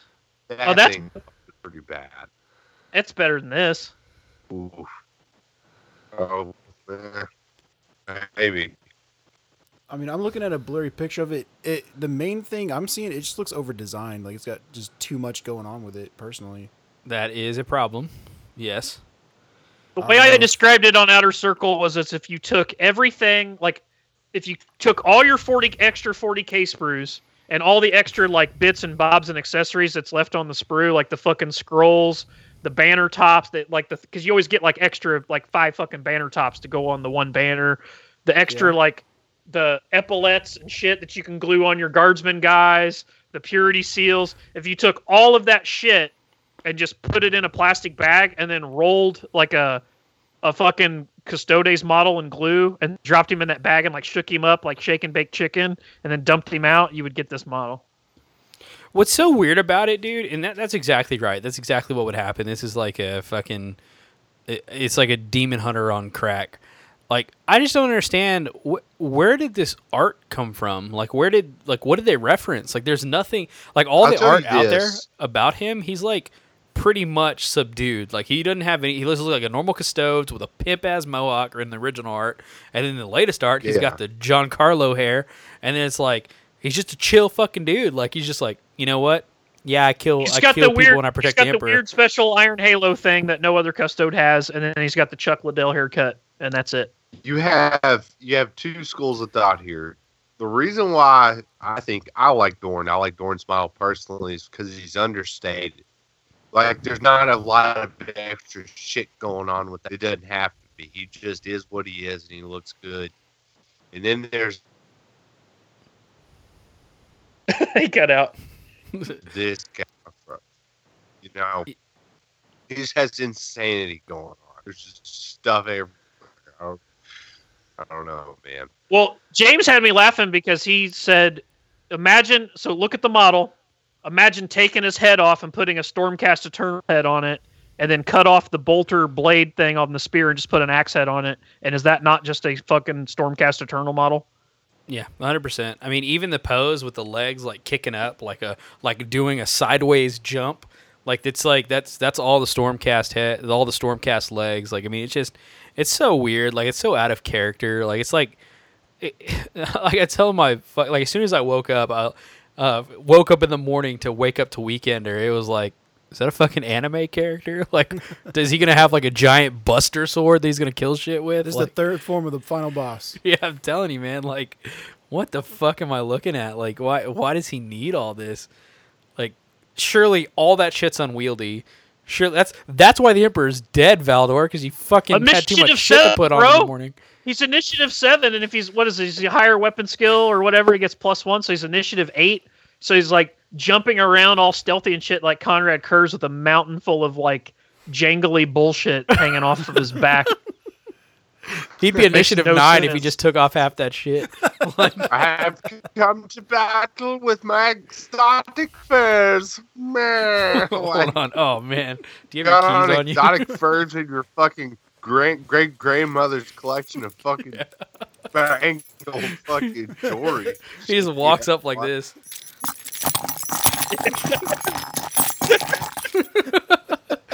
Valdor's here. Like, remember he was sneaking around and fucking in Nemesis? Like, that's all you'd hear. Like, that's Valdor. How did you know I was here? You mean when you were in high school and you picked a street fight and you were like, meet me behind the bike rack after school, you didn't show up with like 5 grandfather clocks strapped to your back? Like, let's go, bro. Got a fucking cuckoo clock and a fucking polar bear skin and a fucking dragon skull and some bike chains and Remember whatever. in Pose for a weapon. I'm fucking ready. Remember in Stop Nemesis time. when fucking when Rogel Dorn was like, I know it's you, Malkador, and I know it's you, Constantine Valdor. Valdor's like, how did you know? I see all your shit. Like, how could I not? I saw your dead dragon from a mile away. Constantine, I don't know how to break this to you, but you are not very subtle. Like, the way. Oh, he's like, In every other picture you see Valdor, he's this cool fucking suave dude, It and looks- like now he's a fucking hoarder. Like he's Just like changed. imagine. So imagine him trying to stand around stoically, but if he just has any bit of like micro movement, all the fucking jangling that goes on, and now that I think of him as a character, he's like that, and everybody else hates him and hates being around him because they just want to sit in silence. Like I imagine Emperor like at his desk, like doing Emperor shit, and Valdor like standing there like on guard, and he just shifts a little bit. It's like clink, clink, clink, clink, and the Emperor's like. He's like, don't you have some blood games to do, bro? Like, go fucking walk the battlements or something. Get the fuck out of here. He's like, sorry, my lord. Shing, shing, shing, shing, walking away for like 10 minutes. I still fucking hear that motherfucker. Like, turn the corner. Go, keep going. Sorry, my lord. Fucking bells and whistles on that dude. Looks like he beat up Fulgrim and added Fulgrim's armor to his armor. Yeah, it's not good, man. There's just too much shit going on. The pose is not good. There's too much shit going on. I'm glad I don't. You're right, play and he's like- Custodes. It's like a reptile, and every time he outgrows his skin, he just sheds his skin and grows a new one. But instead of he sheds his skin and just grows a new skin over the skin, so he just got like several layers of fucking shit or Well, I mean, something. I don't know what's going on. It's Isn't he supposed to have like 13,000 names, each of which is inscribed on his armor or some shit like that? on the Yeah, inside. but he doesn't need all The that. inside. Okay. It's like microscopic names, but I don't know. There's It's no on the like, inside. on his right shoulder pad. Like, what is that? A bird? Like, why do you need something looks- that He's big? got like 6 wings on his right shoulder pad. And then on the other one, there's like a head. I don't know. He's got Sephiroth from Final Fantasy VII glued on his right shoulder pad. He's got a Final Fantasy boss on one shoulder pad, and he's got a monster from Berserk on the other. Valdor's so bad, All he right. went into your other. He's such a badass dude. He went into your favorite video games and killed their characters and brought them into Warhammer to remind just- you that you're a Warhammer player now. He's an anime villain serial killer that collects trophies and wears them. Oh, not good. All right, let's The move fucking on. sword's badass though. I love his. So we got like 15, 20 more minutes on roasting Valdor? Or? It's not- I w- his halberd thing's fucking legit though. That thing's Yes, badass. His weapon's boss as fuck. It's a badass weapon. Looks like some cyborg shit. Got to end on a positive note. Yeah. So, new Dreadnought drop pod.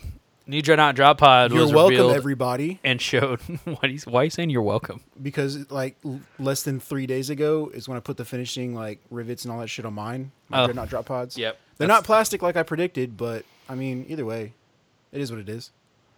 So This looks like a much better design. Me and Scott can tell you we've done several of these. And this Oh my god, yes, dude. I'm literally gonna smash mine once I get this new one in. I don't know how I'm gonna do it. It's some epic way, but I've been waiting for this for a long time. don't gonna spike lose it Gronkowski style. Why don't you just mail it to somebody? Mail it to some heresy noob. Yeah, I could do that. load it up in a softball pitching machine and fucking do it right against a brick wall. 2 words: potato cannon. We could have a contest, and the winner gets to choose whether you spike it Gronkowski style or you like mail it to them as a gift. We'll work something up. But yeah, man, new Dreadnought drop pod is absolutely. You can see the like every place, like everybody. I mean, what's funny is these pictures that got released of it. Immediately, everybody took these pictures, and then you saw they circled the points where like This is better. It really This is matters. more structurally sound. because everybody knows about the pins that were the problem, and so they're like, okay, it's reinforced here. It's a solid piece on the bottom. It has a magnetized area on it.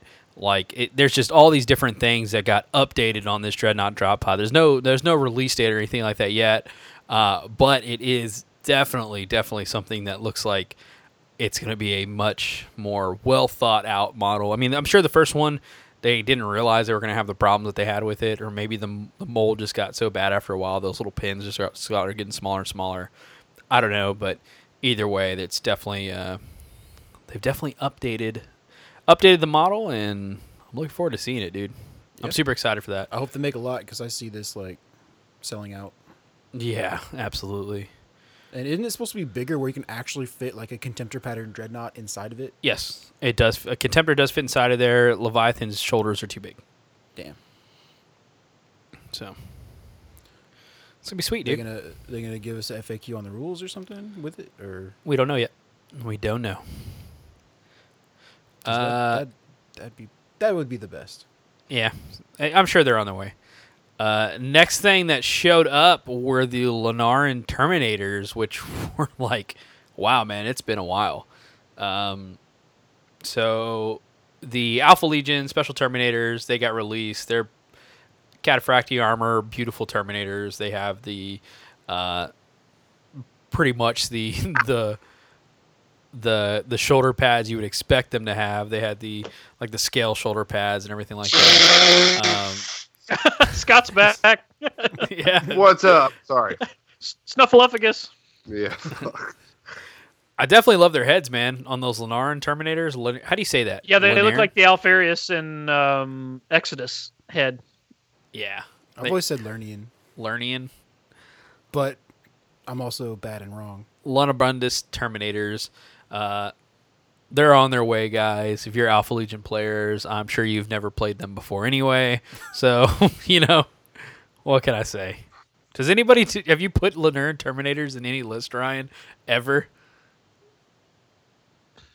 They're not bad. They're okay. I mean, it's just no, seriously. Like, it's one of those things. It's like if you're gonna take normal Terminators and upgrade to Volkite Chargers, then Like you then do, these I are guess? better. Like, It's just that it's one of those upgrades that you just don't see a lot of people do. So it's like these guys will pre-buy the upgrade that nobody really cares about. And then the other thing that's weird is their special weapon that they get is a fucking conversion beamer, the unique weapon that they get, and it's totally like it's like the total like paradoxal weapon you would give to a fucking Terminator unit. Like, why would you want your Terminators 48 inches across the fucking board with their power fist or power axes and Volkite chargers to shoot the one conversion beamer at its best power? Like, it just doesn't make any sense. they're like, you boys ready to go to battle? Everybody shows up. What is that? I brought my conversion beamer, bro. Badass laser, dude. Well, we were going to get in people's faces. Oh, well, I need to hang I back. got the axe too. I got to hang it back if we can. Well, we don't want to. Way to fuck us all up. So, like I said, they're not bad. It's one of those things, like, if you get to the end of the list and you already had standard Cataphractii in your army and you had like 40, 50 points you didn't know what to do with, upgrade them to the Lunarans. They're not like a bad unit. It's just I just feel like they don't really offer anything standard Cataphractii don't really do. It's just they kind of come with extra upgrades that I feel aren't really necessary. I definitely will say, though, Cataphractii Terminator wise, I would definitely, if I played Alpha Legion and I was taking any Cataphractii Terminator, I would absolutely have these over any other Cataphractii Terminators. There's no fucking way. The only other thing they have going against them is a lot of people run Coils of the Hydra, and when you run Coils of the Hydra, they typically steal like fucking Justarin or Fire Drakes or fucking Death Shroud or Grave Wardens or Siege Tyrants or something like that. So you don't see a lot of Lunarans because you usually only have room for so many Terminators in an army list, and because we do almost, I'd say more than half of Alpha Legion list I've seen are fucking Coils. So it just seems like when you see Terminators, it's usually a stolen Terminator unit anyway. Yeah, man, I can't wait to see some of the kit bashes between this new Lunaran model and like any of the other Terminators, like any of the Tyrants, or it's gonna be sweet. Yeah, it's gonna be cool. I'm looking forward to seeing that kit bash happens. All right. Next up, Alfarius. Oh, real dude. quick. So the Volkite Charger hand, they did the stupid thing they did with the Space Wolves, where he's just like, there's no I saw grip. that. But they're supposedly fixing it before it comes out to market. So, no drama. No drama, boys. It sucks. Anyway, yeah, Alfarius. And then Book 8, Malevolence. We also put out Scoria. Oh, Scoria. I forgot about Scoria. I'm just playing. I know we're skipping over Alfarius and some dude out there. some dude out there is having a fucking brain hemorrhage right now. What do you... It's a fucking Primarch. Yeah, so Alfarius model got shown out at the Weekender. They showed his like profile. looks His like Facebook profile pic. as dope with his helmet on and everything. Like I love that they left his helmet on. He's looking like he's coming in. Yeah, just like a quick Michael, bust quit it. shot. Can't. Yeah, he looks like he's coming in hot. Looks good. Oh, What do you think, Scott? Covered in skulls. Alfarius, yeah, I like him a lot, man. I mean, it's only a really small little thumbnail picture, but I think he looks pretty cool. And I kind of, the spear like that weapon's like his thing, and I think it's neat they have kind of an action pose stuff. So I look forward to seeing the rest of it. do you think they're gonna make him littler than the rest of the Primarchs? Like they Yeah, made a I big think deal, so. I think slightly, like a Lorgar size, a little bit smaller than Lorgar. yeah, somewhere. Oh, that's gonna be so cool, dude. What if they had two? Like, what if there was like an Alfarius and there was an Omega model? There's You this think they could do model and then one with his face cut off. that? Yeah. Yeah. Yeah. I don't know. I'm looking forward to that Alfarius model. The Alpha Legion players, all 10 million of you, deserve it. So Yeah, all fucking 3/4 of the heresy community. Goddamn. you deserved it. So next was Scoria, man. Scoria came out. They dropped the model for Scoria. It's a big bad looking model. dude. Holy fucking shit! Like, he's probably He's a one of the murderer, best Mechanica and his models I've models- ever seen. Yeah, his model. I'm glad that they gave the fucking one of the more eye-rolly fucking guys in the game that everybody pretty much hates fighting and gets bent out of shape about, like, the coolest fucking model to encourage its use more. Pretty pumped about that. Hey, dude, at least they gave like the model to play Scoria. That thing looks like an ass and a half to put together. That's a week of assembly right there. Like, there's so many fiddly bits on him. That thing looks like a fucking what's that game that Aaron always used to push on us? Infinity. Infinity. It looks like an Infinity level of spindly bits on that thing. Shout out to TFL Aaron. Shout out to TFL Aaron. Yeah, man, that thing is all over the place with those little spindly bits. It's like if you were to take those little like Silax and pump it up to 12 with all the little arms and shit. So Well, like his little like front snippy claws kind of remind me of the back legs on the Defiler. yeah, sure. Oh, it's a badass model, man, no doubt. It's really It cool. is. It looks fucking awesome. Now, I please got a fix his question. fucking rules. I asked you guys this. How did anyone ever walk into a room with that guy and be like, oh, he's loyalist, man. I don't know what you guys are talking about. Like, Well, holy He was locked. fuck. He was locked in a Look at fucking him, prison. man. He was locked in a prison for tech heresy on fucking. Okay, what? Yeah, so he definitely looks like obviously bad guy material. I don't know why anybody would assume otherwise, that he is some sort of like possibly loyalist. Like, he's definitely into some dark shit. If he looks me in the eye and tells me he's a loyalist, I'm not gonna like. I don't want to say anything to him, to be honest.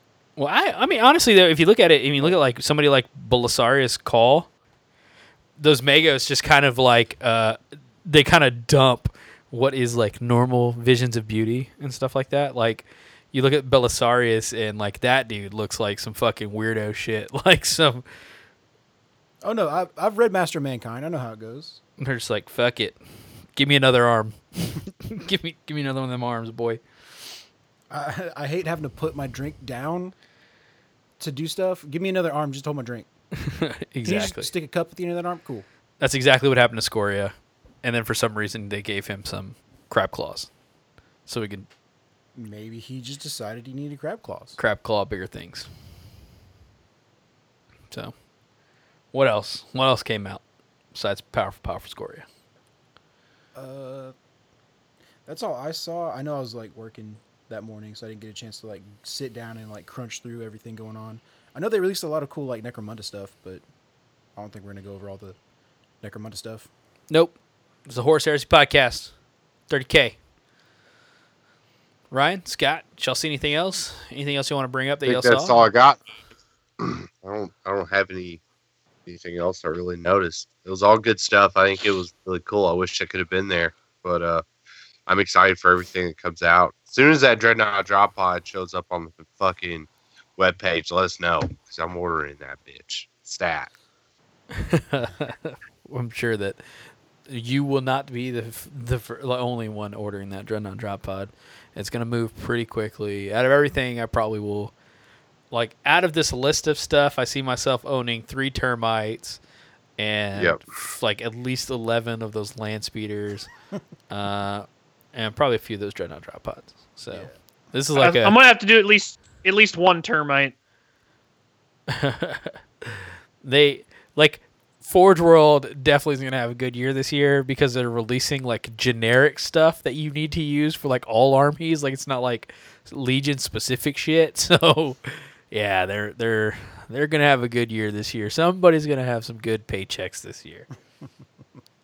So speaking of this year and their releases, they talked about Book 8 Malevolence. So they pushed Angelus, which had the Dark Angels in it, and they moved they kind of shoehorned in the middle this book Malevolence, which is Blood Angels and White Scars, right?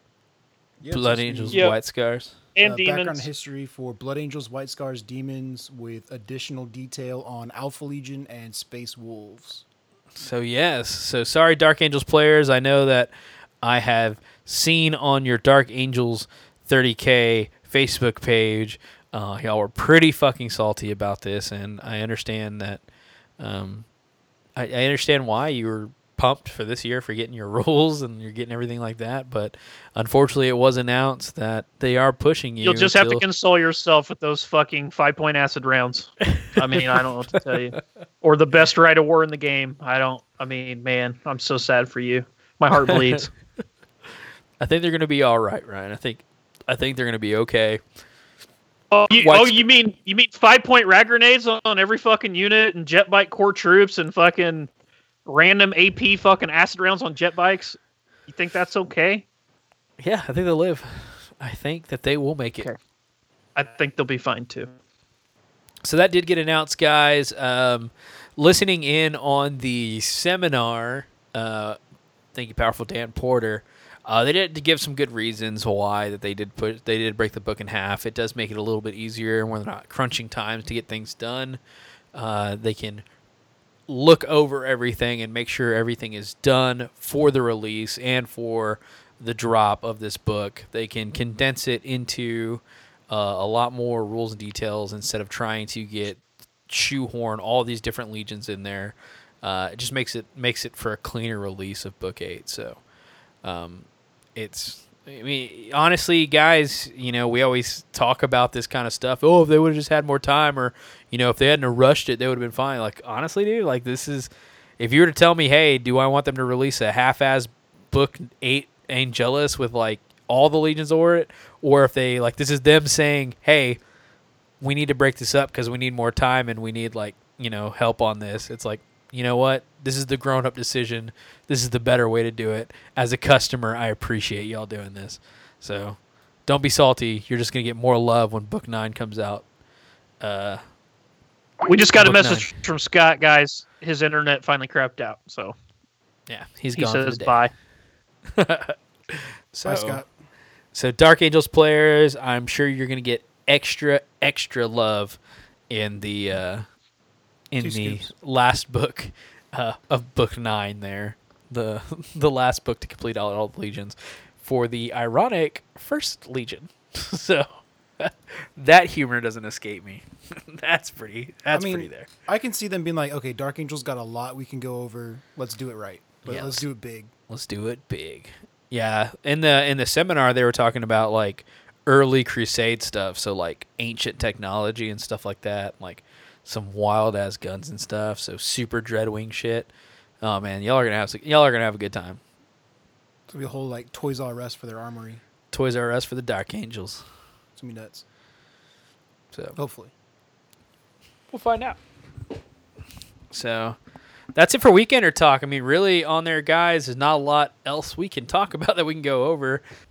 I do want to give a powerful shout out to Powerful Dan over at the Phosphex Party podcast for getting us all the information we did need from them. Go check them out, guys. They just dropped their first episode. It's Phosphex Party. they have an awesome podcast. I can't wait for them to get some more out. It looks like it's going to be a monthly thing right now. Super, super excited for these guys. Thank you so much, Dan, for being our eyes and ears at the Weekender, dude. Like, I felt like I was there. So,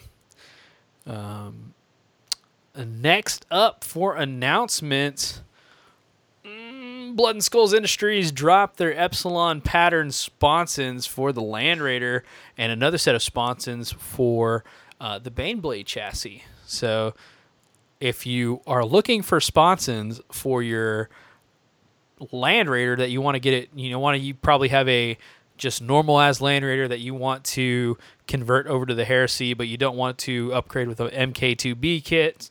He did release these Epsilon pattern sponsons that give it the Spartan-esque kind of look to it. Yeah, they kind of look like Spartan or Demios, Predator, those kind of style sponsons.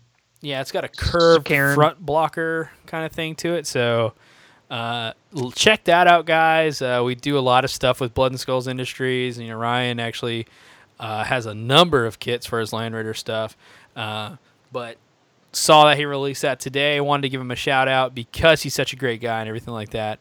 And those kits came out. The other Baneblade kit is more of a like techno looking kit for the sponsons look, but very evident that the Epsilon pattern is to bring the Land Raiders more in line with a Spartan look. So go check that out. I'm always happy to give shout outs for Heresy looking kits like that. Yeah, I still need to go pick up some Jeff of their from tracks. Jeff from Dragon Forge, I think, released some new bases too. If you go over to his Facebook, Dragon Forge on Facebook, he's got some new bases that he released for different kits. Fuck yeah, powerful Jeff over at Dragon Forge. I always like seeing his updates, like, because he updates the Patreon chat with like, hey, this is what I'm working on. You're like, dude, that looks incredible, because you see it right before it goes into like mold form. So you see like all the work he's put into it, and you're just like, each little brick was laid, and he put like a little drainage ditch in there because he was working on those like Mayan bases, that like kind of Aztec looking Maya bases. So it's like all cobblestone. Yeah, they're called Aztec. They're called Aztek, like tech, like technology, Aztec. Yeah, so he's working on these Aztec bases, and like it's all pre-stuff before it's molded up and before it's just blank resin. But you can see all the different colors and each different like little piece that was separate from the rest of the kit, and you're just like, holy man, this thing looks fucking sweet. Like I will say that, like, absolutely go check out Jeff, because he makes incredible bases. His bases are, some of the best you can buy out there. They're beautiful bases, fantastic looking bases. But having him in the Patreon chat and seeing the work that he puts into making those bases is just a fucking pleasure, man. Like, he's like so cool. Such a cool guy. So another dude we work with right there. Powerful Jeff over at Dragon Forge. Yeah, put out some ancient ruins bases. They look pretty dope. Yeah, dude. All that work going on in there. Oh, is that on his? Where's that at? Is that on his This Facebook is page? Dragon Forge Design Facebook page. Yeah. So on the design, that Dragon Forge Design Facebook page, he also has work in progresses too, so you can see what he's working on. Yeah, that's what I'm talking about. Those kind of pictures like that. Oh yeah. Each individual little rock laid. It's got like the different like tiles in it, and it's got like a whole bunch of fucking skulls on this side. It's badass. Yeah. So What was that 80 mil? 160 mil. I also want to update Ishmael, the Luna. He took me up on Heresy Camp, so he's going to be joining us at Heresy Camp. it was the right answer the whole time. Like, there's Hell yeah. no reason why you shouldn't want to go to Heresy Camp. And also, we talked about his list, and he only went with Proteuses. This ties back into what you were saying. He only went with Proteuses because he liked the look of them better, because the tracks went all the way around. But then he saw my Blood and Skulls tracks, and he's going to go with Phoboses in the list that I wrote him, with the tracks go all the way around. That's gonna be dope. Yeah. And so he- he's got and it. he- He's got it figured out. And he's also called me out. The list that I wrote him was illegal. Everything worked in it except I took the Delegatus and I forgot the little it's something that almost never, ever, ever comes up. If you take a Delegatus as your HQ, he's got to be your warlord. And if you do, you can't take a Lord of War. And I included as Cerberus in the list because I wanted to keep it. So all I did was swap the Delegatus for, what did I do? I swapped the Delegatus for a Herald, the guy with the banner. Okay. Because he has Master of the Legion, and then swapped it from Chosen Duty to Pride of the Legion. It's pretty much the same list. Didn't really change anything. That's cool. Yeah. Powerful Ryan, that fucking Cerberus. I knew there was a problem. I felt it. I felt it. I felt a disturbance in the force. But anyway, if anybody who's listened to that list last week, if you're listening this week, that's I updated the list in my phone, so when Michael pulls them to put them on the thing, the proper list will be, the legal list will be put up, and Ishmael knows. So he found the problem, which is good. So we discussed it, and we talked through and fixed the list. So speaking of list, and I know we're kind of bouncing around a little bit right now before we jump into all this Zone Mortalis stuff, but going back onto lists, so I'd initially put all these lists up on Scribed, which has all the PDF versions of the list, but they all kind of got moved over by one, which changed the naming up on them, and we fixed a bunch of them, but there were still some out there that have issues. However, right now, if you go to our Facebook page, which is, Radio Free Istvan, go check out our Facebook page, go to our description of what our Facebook page is about. You'll see a Dropbox in there, and inside that Dropbox is every list that Ryan has written out, like probably about 80% of them. There's some new ones that aren't on there. And I took all those PDFs and I put them onto a Dropbox. So you can just go click on that link and get yourself some ideas of different lists that you'd like to use or things like that. And just it'll put you in the right direction. They're all labeled. They all tell you how many points they are. And, they're all in PDF format. So if you want to go do some list looking or just do some list browsing, you can do that. Just our Facebook page, under the description of what our Facebook page is about, and you will see the link to the Dropbox for the list library. So go give that a check out since we're talking about it. All the lists are on there. It's over 200 lists. So anyway, you boys ready to jump into some Zone Mortalis?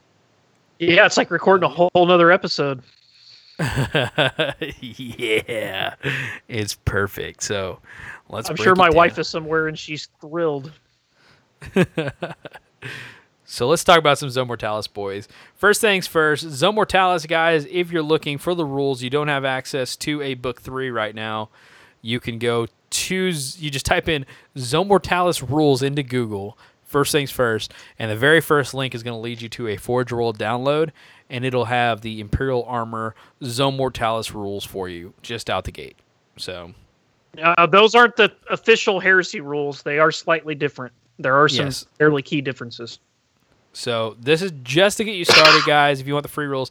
If not, the official rules for the Heresy version of Zone Mortalis is going to be in Book 3, Extermination.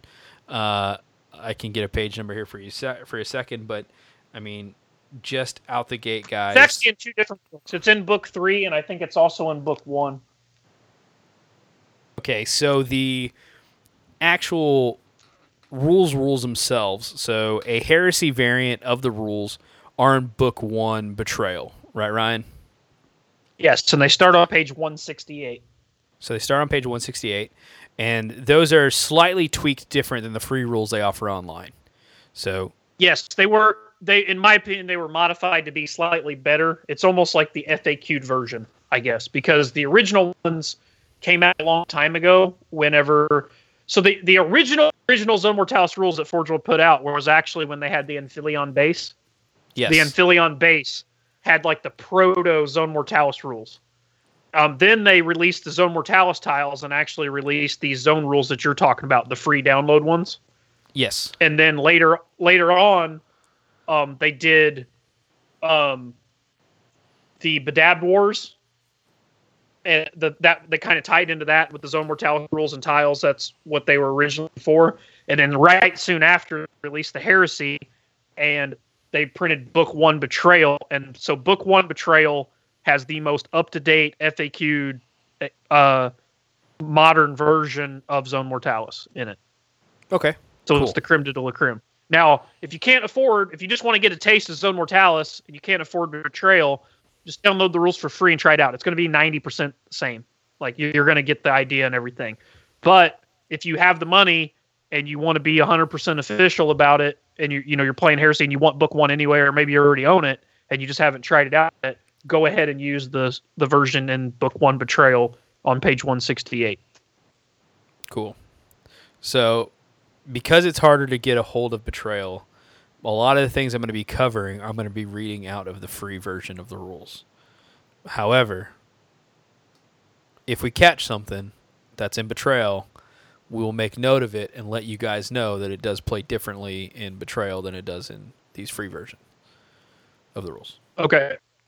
I'll also point out when in book 3, the Horus Heresy book 3, Extermination, they released a expansion called Blood in the Void expansion, and I believe it's on page 184, and it adds even more Zone Mortalis rules, different stratagems, different missions, and even more cool shit.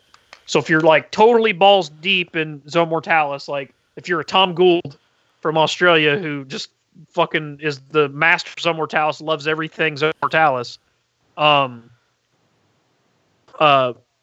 you want Betrayal and Extermination, and you want to use both of those things together. Absolutely.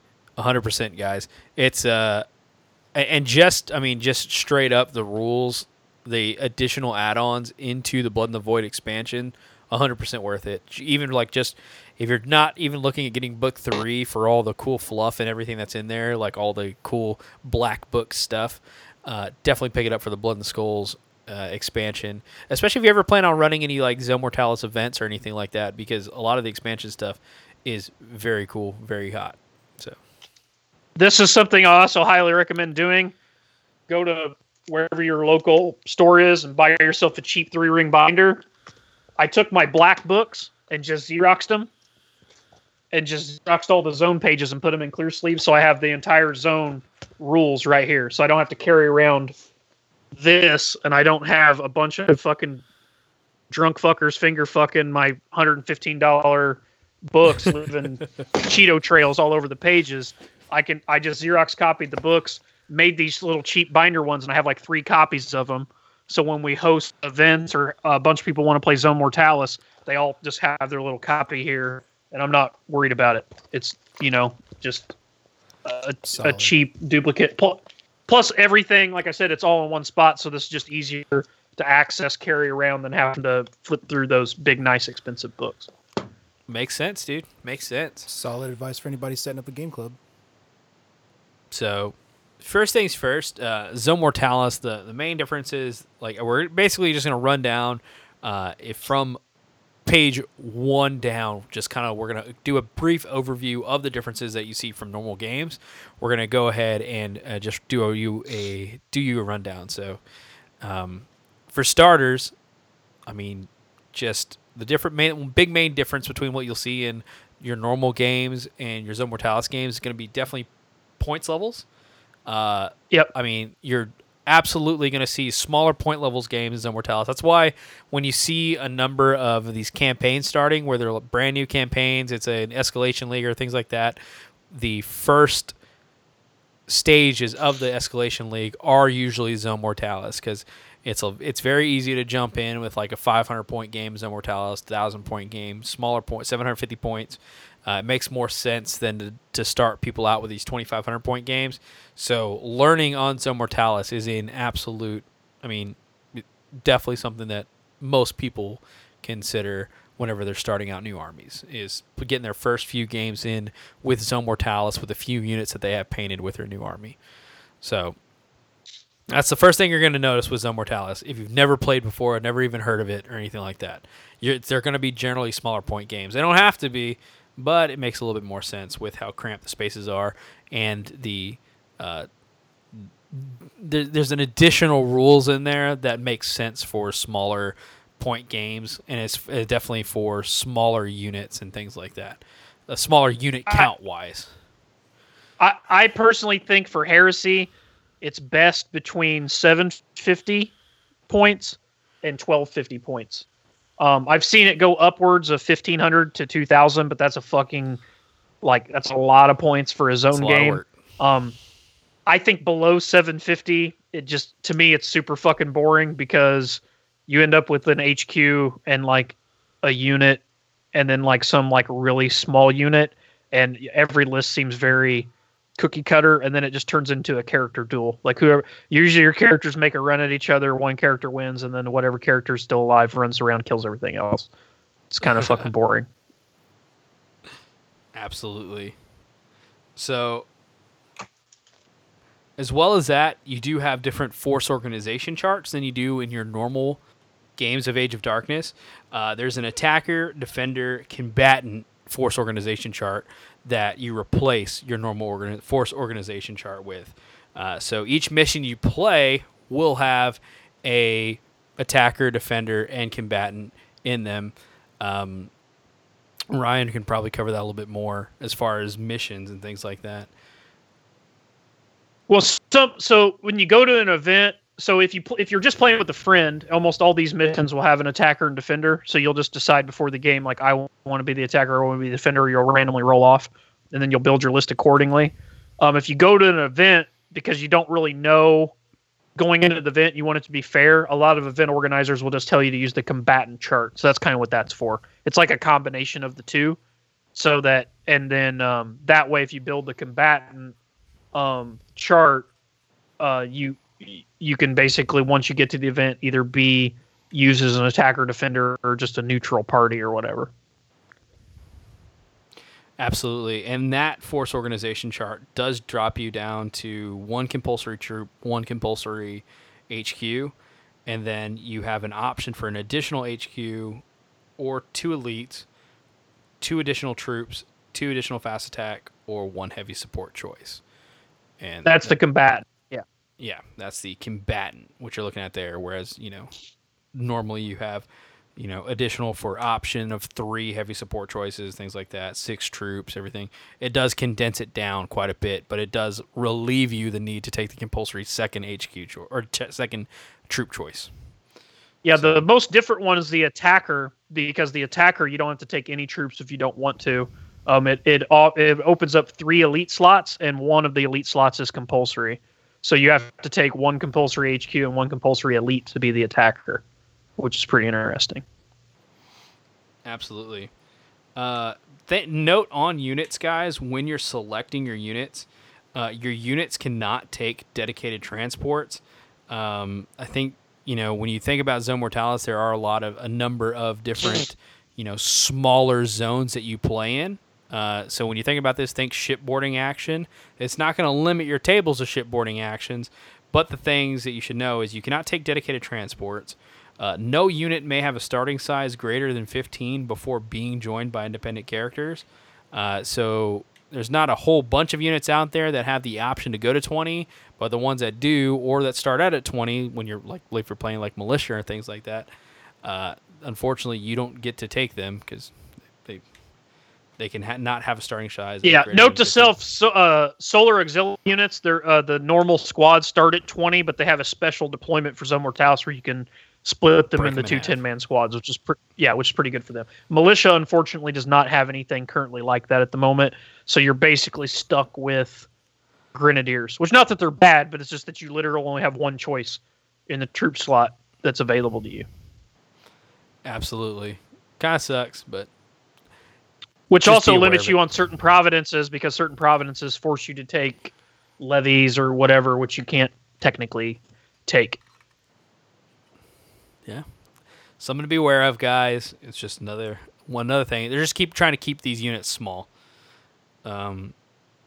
Vehicles other than walkers may not be chosen unless their models are no more than 4 inches wide.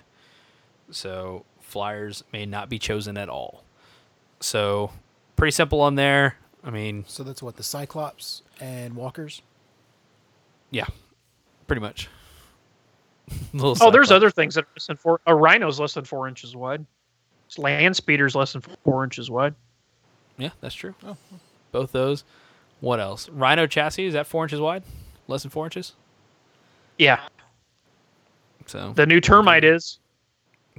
sure shit is 3 3/4. It's really long.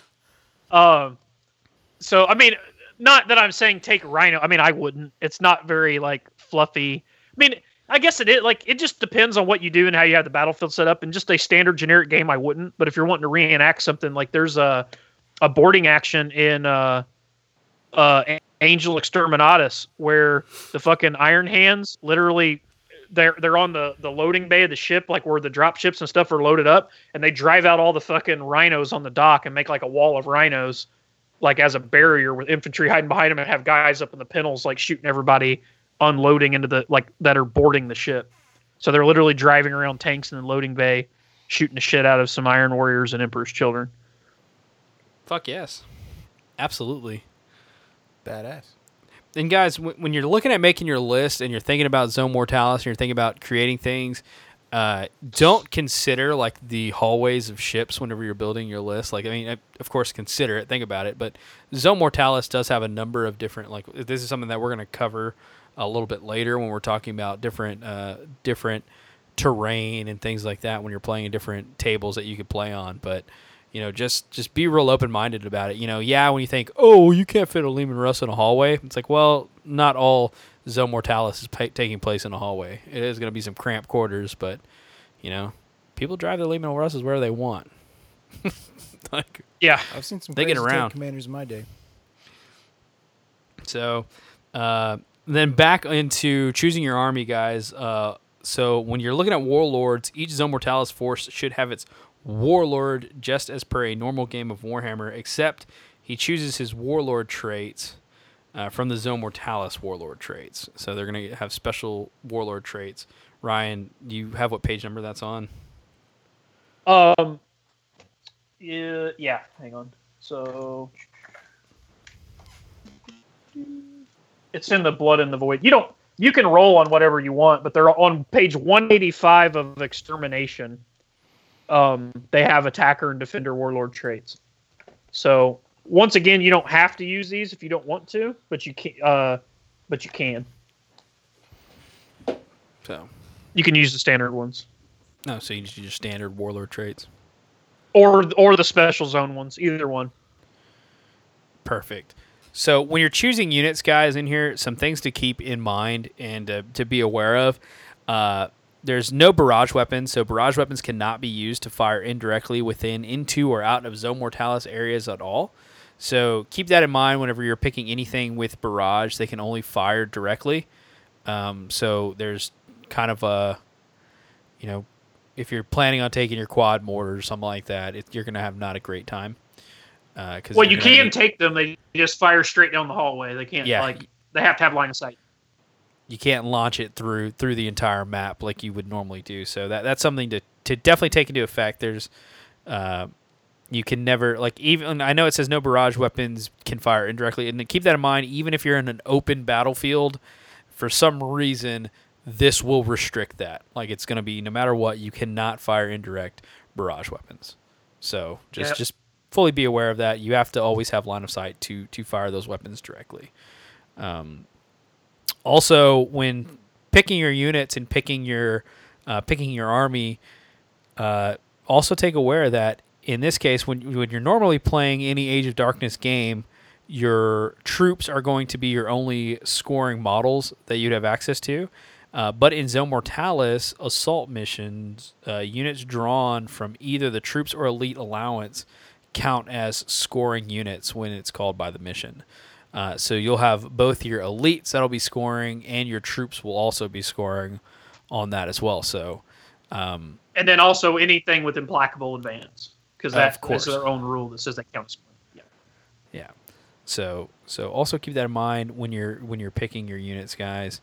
Let's see what else. Also note that this does not overrule. So like Gal Vorbak are elite. So you're like, oh, my Gal Vorbak score. No, they have a special rule that says they never count as scoring, regardless of what the fucking mission says, and they would count so they're like, so you gotta like read between the lines, and it's pretty obvious that it trumps it. They don't score, but just pointing that out to people. Yeah, guys. Also, when you're picking out units and you're picking out units that have reserves, scouts, infiltrators, anything like that, those rules remain unchanged, but entrance and exit points are still the only way that those units can enter Zone Mortalis. So only units which are described as being able to teleport or materialize from the warp may use the Deep Strike special rules. So any units that Deep Strike into a bulkhead or wall section suffer Deep Strike mishaps. So on that, guys, be aware of that. Like if you have units that normally would be your go-getters when outflanking or would usually be your infiltrators that will infiltrate up in front of the rest of the army, they actually have to enter the board through doorways. And they have to come in through different methods than what they're normally just like, hey, I'm just going to come in on the side of the board here. I'm going to do this.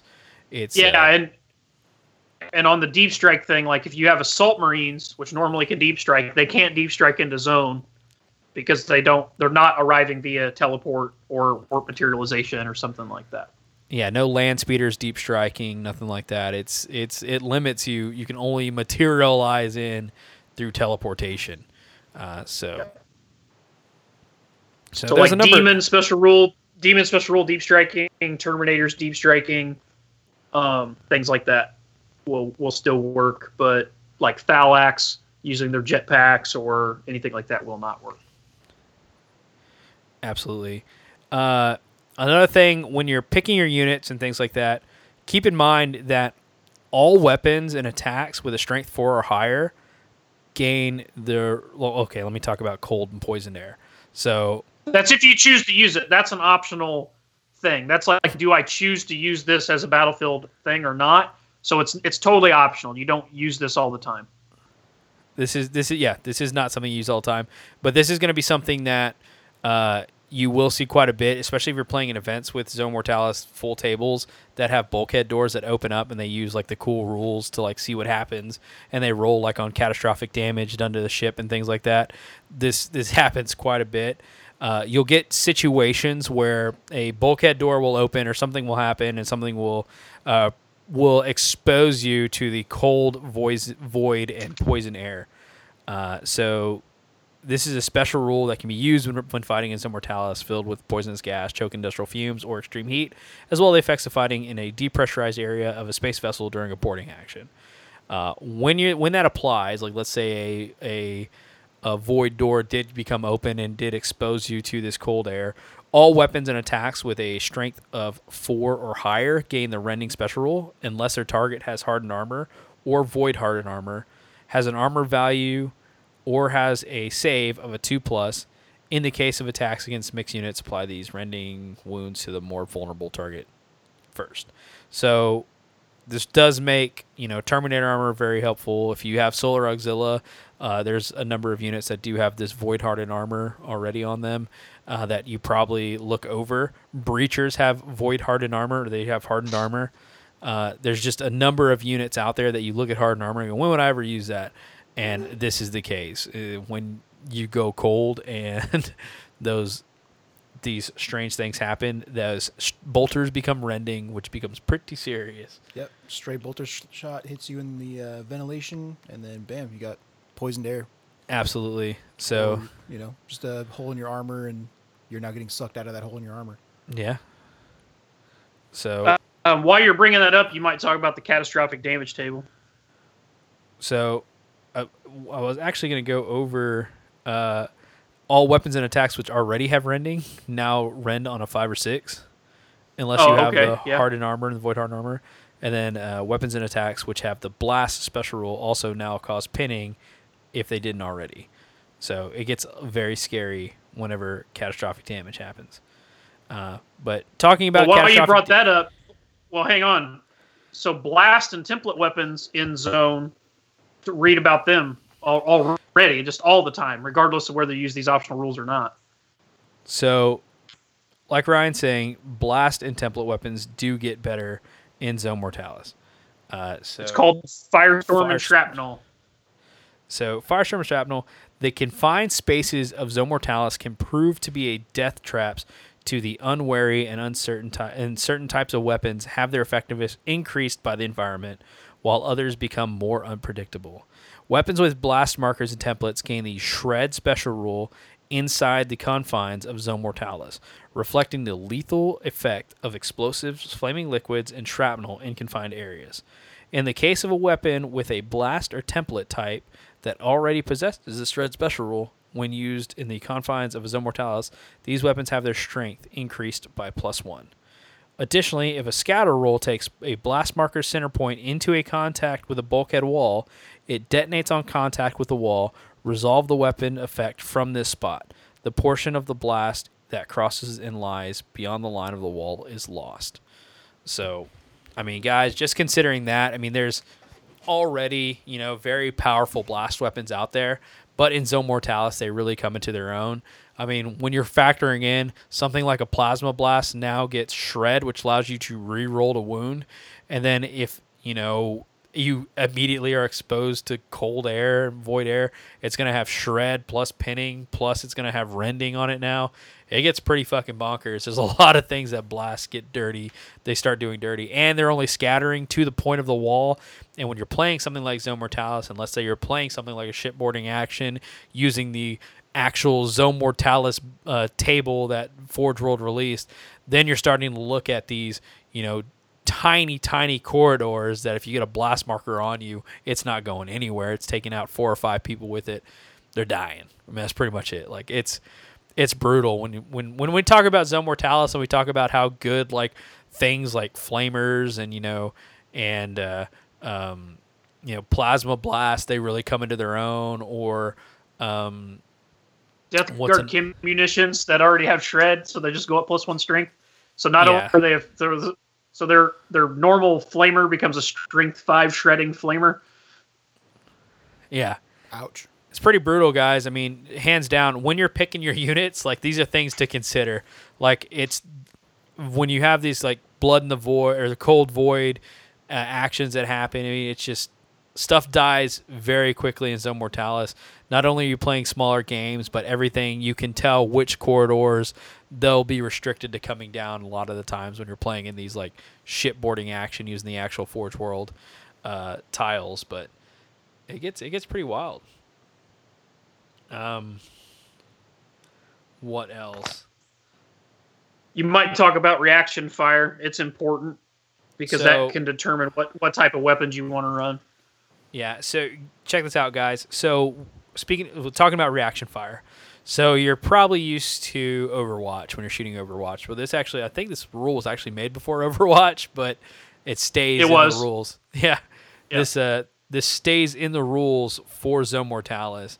The confined spaces of Zone Mortalis make for deadly close-range firefights, where a split-second reaction may be enough to gun down an enemy rushing out of the darkness before death strikes you down. In order to represent this special rule allows units being assaulted a chance to fire their ranged weapons when they are assaulted with superior chance of hitting the foe than normal Overwatch fire would allow if they fire fast enough. Only units not engaged in close combat and not falling back may attempt reaction fire. So only pistols, assault, and rapid fire weapons may be used for reaction fire attacks. So leave salvo out of this, guys. And leave your heavy out. Heavy weapons may only be used for reaction fire attacks if the model carrying them has a relentless special rule, which not a lot of people do. Terminators do. Note that other weapons in the squad may still make normal Overwatch snapfire attempts if they are eligible alongside the rest of the unit's reaction fire. So blast weapons may not be used to make reaction fire attacks. Template weapons may be in reaction fire attacks if the reaction fire is successful. Rather than placing the template, D3 hits are inflicted upon the charging unit by each template weapon fired by the unit. A unit may only make a single reaction fire against the first unit they are assaulted by in any given turn. A reaction fire attack is made after a charge is declared, but before charging models have moved. Casualties are moving from reaction fire may cause an assault to fail. Sorry. It's boring rules. A reaction fire attack is carried out exactly like an Overwatch attack, except the unit in question must first roll to or under its majority initiative score on a D6. If successful, it may fire its weapon at the assaulting enemy with their full ballistic skill. If the test is unsuccessful, the unit may still make its normal Overwatch attack snapshots at Ballistic Skill 1 instead. A unit may not use the counterattack special rule if it has used reaction fire. So that's really good, guys. So all you do is take an initiative check whenever you're charged to make a reaction fire. If you pass your initiative check, then you're going full ballistic skill at the unit. You're getting a full free shooting attack at that unit. You want to know what makes this ridiculous? What makes it ridiculous, Ryan? Cyber familiars. They allow you to re-roll a characteristic check. Oh my God. Nice. So when you're building your list, people, make sure you keep them cyber familiars in there. Well, there's not very many things that get them. Iron Hands get them. Custodian Shield Captain gets it because, of course, he needs it. I think Black Shields get them. Solar Aux guy can get them. And I think certain Mechanicum guys get them, obviously. But as far as Marine Legions, I think only Iron Hands and Black Shields. So, something to consider, guys, when building out your list. Character checks are a big deal because a full ballistic skill shooting attack against a unit that's charging is definitely going to take out some, It's going to put some models. Yeah, especially if it's a specialist unit. Yep. So, but if you fail, you still get your normal Overwatch, but something to consider. I also think that there's certain weapons and attacks that you can shoot an enemy with and lower. Doesn't the stasis grenade from Dark Angels, isn't it? I know it lowers their weapon skill, right? Is it weapon skill and initiative or just initiative? I want to say it's weapon skill and initiative. So, like, definitely think about stuff like that, like things that there may be. Like, I'm just going off the top of my head. I don't have like a list in front of me. So, if you ever see anything that is a shooting attack that lowers your opponent's initiative and you're playing zone, and you know you're going to charge them, you could shoot them with that first to lower their initiative to make it harder for them to pass their reaction fire check before you declare that charge. So just keep in mind little synergies like that. Yeah, it's definitely a characteristic. It's a unit on. It's a profile characteristic that you don't really keep in mind until combat's happening. But when reaction fire is going to give them a free shot, a full unit against your models, it's something that you want to proactively try and take down with, I believe, blind. Blind would bring down initiative of a unit. So that's a. I know it does weapon skill. It might do. I know it's. I thought that was just weapon skill and ballistic skill. It might be initiative too. I don't know. That's what I was saying. Yeah, just different things to look at to bring down your unit's initiative, and definitely something to consider. Also, guys, terrain effects by unit types is going to be something that happens. So bikes, jet bikes, artillery, cavalry, and walkers treat all difficult terrain they encounter within the Zone Mortalis as dangerous terrain as well. Should any of these units use a turbo boost, they must take a dangerous terrain test regardless of the ground they cover. This overrides any normal rules they possess to the contrary. So even your scimitar guys will take dangerous terrain tests on stuff they go over, regardless of the ground they're going over if they decide to turbo boost, which could have them, bouncing around, killing themselves before they have a chance. And it's very easy to turbo boost around inside of a Zone Mortalis. It's a quick way to get around, and it's a quick way to play the game, but it's also a quick way to get your dudes killed. The Forest Moon of Endor comes to mind. Yeah, exactly.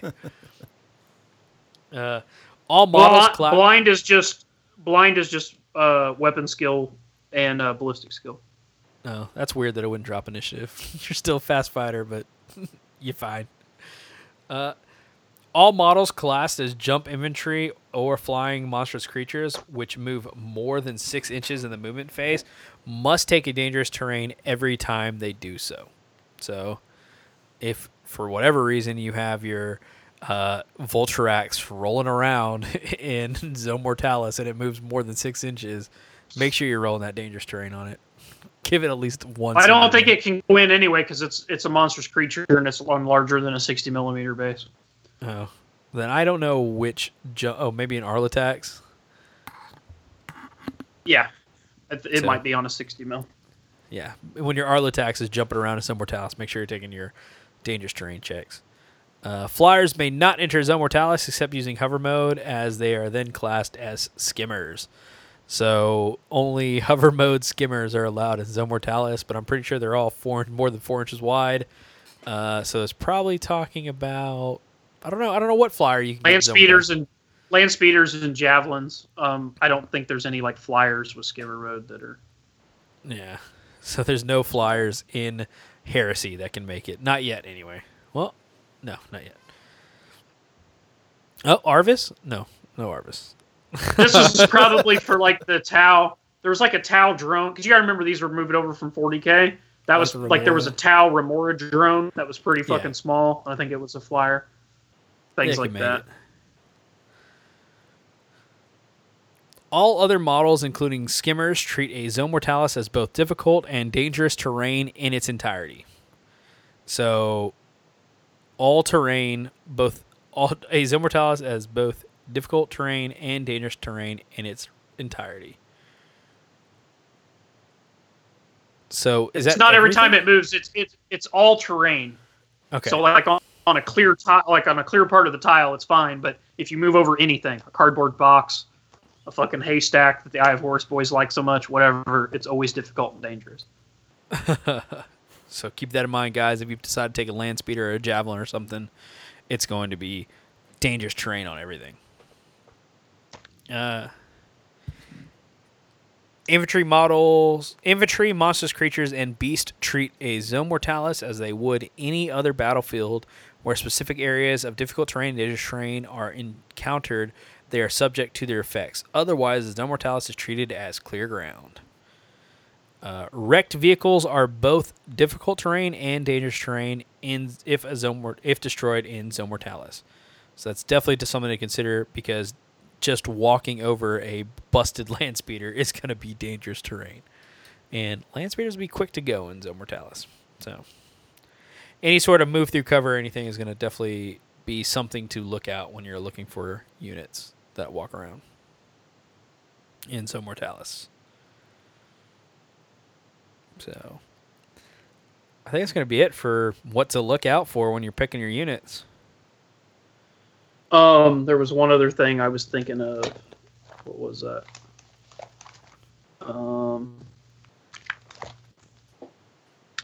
Doors. We need to talk about doors, and then I'll tell you why that's important to when you select your units. So opening doors and using doors. So the bulkheads.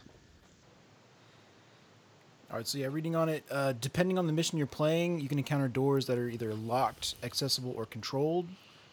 They should be represented on the table to show whether they're open or closed. Basically, a closed door blocks line of sight, and you may not assault through it. So a locked door is inaccessible except by destroying it, or forcing or overcoming the lock in some way, which should be listed in the mission special rules if there's some way to do that. But once a bulkhead door has been destroyed, you remove it from play. But an accessible door can either be opened or closed by the first unit that moves into contact with it in a particular turn, allowing a unit to pass through it or to shut it behind them. So an accessible door can be used once per turn, either open or closed, but also may be destroyed at any time. And then a controlled door is a door controlled by one side of the game, such as if you're being treated as a defender. And so the side which controls the door treats it as accessible, but it's locked to the opponent. And then doors, bulkhead doors and airlocks are armored and reinforced structures that are therefore difficult to destroy. So unless noted otherwise in the scenario, all bulkhead doors and airlocks are treated as being armor value 13, having a single hull point. So any penetrating or glancing hit would destroy it. So why this is important, people, is like if you're playing and you're just like, I'm playing this for the first time, and you just take like, random Marine HQ. So say you take like a chaplain and you give him a power axe and a boarding shield, and he just has his crack and frag grenades. And then you take like some tactical squads and some breachers, and you're just running around. All you have is like crack grenades and power weapons, and your opponent is like, oh, that's cute, and they put down some doors for their stratagems. You have no way to get through them because they're armor 13 and a crack grenade will only glance armor 12. So and they will open those doors, light you up, and then get back behind the doors. Yeah. It'll So- be brutal. It's important to note that you probably want at least at least one person in every squad that has a weapon either in the shooting phase or the assault phase that's capable of at least glancing armor 13. Otherwise, you can easily find yourself trapped in areas of the board that you literally just can't get out of, and your opponent can ignore you. 100%, guys. I mean, I've been in situations where I had to beat down doors using my power fist, and that gets really hard. Like, it's as stupid as it sounds, it is pretty damn hard to get that glancing hit when you really need it, and your whole unit is stuck behind a door. Well, how many power fists did you use? Just one. Okay. And Just my the sergeant. my sergeant was not doing his job. He could not get Now the fucking door open. you do automatically hit them in close combat because they're immobile. So however many attacks you get, you do auto hit them. This was one of those things when people argued that multi-bombing wasn't a thing. It was really lame. Like, you'd have a whole unit of fucking breachers, but you could only clamp like one thing on them at a time. And you could like flub your roll. Like, I had that, like, I got 20 dudes or 15 dudes with melt-a-bombs. I flubbed the roll on the melt-a-bomb, and now all of a sudden they're stuck behind this door when they all could have put charges on it and blew it down easy. So now with multi-bombing being official, it just makes those melt-a-bombs, power fist, throwing melt-a-guns. I mean, anything that las cutters, anything that you can throw in a unit to allow it to get through a door, it's a big deal. Yeah. Also consider stuff that has like long range capabilities with Sunder, like a Daredeo comes to mind. That just like shoot blast the over shit out of something's door. head, knock down the door. Then there are units that just simply don't have access. Like, if you just have like we talked about, like militia guys, and you don't buy them, they don't, you don't buy. I guess they have melta bombs on sergeants, like thralls for Mechanicum. You better attach a character to them to get the doors open, because if you're just running around with a bunch of thralls, they're not going to be able to open the doors. beep boop beep boop boop boop boop boop. Hack this R2. Get this door open. Nope. Yeah. I'm a brain dead fucking serial killer that doesn't know how to fucking hack nothing. So, yeah, it's just something to definitely keep in mind when you build your list. It's a very important aspect of the game to not forget. Always make sure that you have some sort of, heavy hitter in the unit that's going to be able to open the doors for you, because that's it. Like, if you're stuck behind a door, tough cookies, dude. Like, if your enemy's on the other side, they know that you have absolutely nothing that can get that door open. Well, you're shit out of luck, because there ain't nothing's going on. Well, right, especially if it's like an objective mission and they're just trying to protect the objective. Why would they ever open the door and engage you? They're just going to ignore you and go kill other stuff. I will say that you can push your luck, and there is catastrophic damage rolls that just randomly enclose open doors that could help you, but I mean, Not something you want to rely not on. something you want to rely on.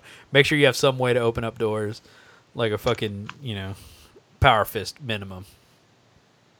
Right. So speaking of that, did you want to go ahead and talk about the two different catastrophic damage is, and the fact that there's two different tables? Yeah, two different sure. official tables, but you could technically write your own if you wanted to represent different environments. I love catastrophic damage. So, just jumping in. So, do you want me to read the buried alive one? Or you want to read the other one, Ryan? Yeah, I don't. You can just kind of tell what it is and read the highlights. You don't have to go through every fucking thing if you don't want to. That's up to you, though. Cool. So, like the catastrophic damage table buried alive. One of the perils of underground or within a building in Warzone is the risk of bringing the roof down on yourself and being buried alive or crushed under the tons of earth or masonry. These effects are represented in the game by the catastrophic damage table, buried alive table. When this special effect is in effect, in every turn after each table turn after the first, each player should roll a d6 at the beginning of the turn, and add these scores together and apply the results to the following chart. In addition, if any ordnance weapon has been used in the preceding turn, add +1 to the total. Note that this special rule brings hugely unpredictable and enjoyable dangerous elements to your games, and should be treated as such. So this is going to be probably one of my favorite things about Zone Mortalis, is you have these like effects that happen around you as you're playing. And so in this case, this would be like you're playing underground. So you roll your 2 dice together. If you roll you roll your 2 dice, you add them together, and add +1 if any ordnance have been used. And then, like, if you roll together between 2 and 5, nothing happens. Pretty shitty, whatever. If you all get a 6 through 7, then the winner gets to place a 5-inch template. You'll have a roll off. The winner gets to place a 5-inch blast, and it's a strength 5 AP 4 hit. Units with armor value struck in the rear armor, whatever. In 8 through 9, dust falls, which means clouds of dust are loosened and areas filled with choking, blinding fog. For this turn, any models have their bliss skill, whatever. Anyway, 10's a tremor, 11's a cave-in, 12's a quake. So for some reason, y'all roll a double 6 to each other. Every model on the table must pass a strength test to be removed as a casualty. Models with a strength score are automatically destroyed. Without a you said without a with. strength score. That's Yeah, important. without a strength score are automatically destroyed, buried under tons of rubble or earth. Independent characters may re-roll this test if it's failed. If a 12 plus is rolled again, treat this as having no effect. So And this is the buried alive table. There's a different one for space. This is the like underground bunker or caverns or whatever. dude, that one is like the immediate fucking like eraser of units. Like if you have like a whole solar ox on the table, All of your land speeders just crash. yeah, all models have to like take a strength test and just get buried alive to death. So the other table that Ryan's talking about is going to be the catastrophic damage table. Let's see here. This is the one, oh yeah, that's going to be in book 3. So Ryan, you want to read that one? Yeah. It's the blood in the void. 5 is nothing. 6 through 7 is a power surge. So basically the lights go out. So it's night fighting for that turn, which can be obviously if you're Night Lords, certain legions that's a big deal for. Or if you have like infravision or something like that would be good. Additionally, if bulkhead and airlock doors may either open and shut, that's what Michael was talking about. On an 8 through 9, it's a hull quake. All clear terrain is counted as difficult terrain for this turn, and things that are already difficult count as both difficult and dangerous. So the problem with the hull quake is if you have like skimmers or jet bikes, which treat all difficult terrain as dangerous as well, this would mean the entire board is difficult and dangerous for that turn, for something like that. So, once again, crazy things. 10 is a wildfire. It's one of those where you roll off and start placing blast markers that scatter, and you can do different things. 11 is depressurization. Basically, you roll off, and the winner indicates an area of the board that is entirely bound with walls and/or door sections. Then for that area immediately becomes subject to the cold void special rule for the remainder of the game. Should any door bounding the area be open or destroyed, the effect extends to the adjacent area as far as the next set of walls or doors, which then themselves automatically shut. Needless to say, players will have to use common sense to define the exact extent of which areas become subject to this rule. So even if you're not voluntarily using the void and poison air rule, these tables will sometimes interject it anyway. And then the 12, the devastating one, is structural collapse. So this is similar to the other one. This is players roll off to determine, and the winner determines a single area of the board that they choose, just like above, just like the depressurization.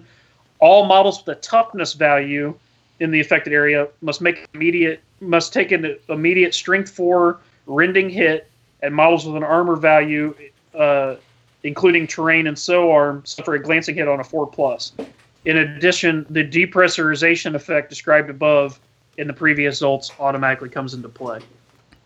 So, I mean, just out the gate, you can already see that, like, both with the original catastrophic damage table and this catastrophic damage table, like, it's pretty few and far between that you're going to need that hardened armor, that void hardened armor.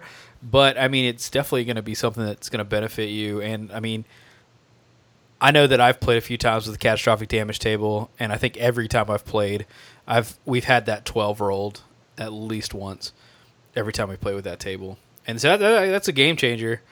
And if you got a bunch of suffocating militia dying, a bunch of militia grenadiers dying, it's not a good time.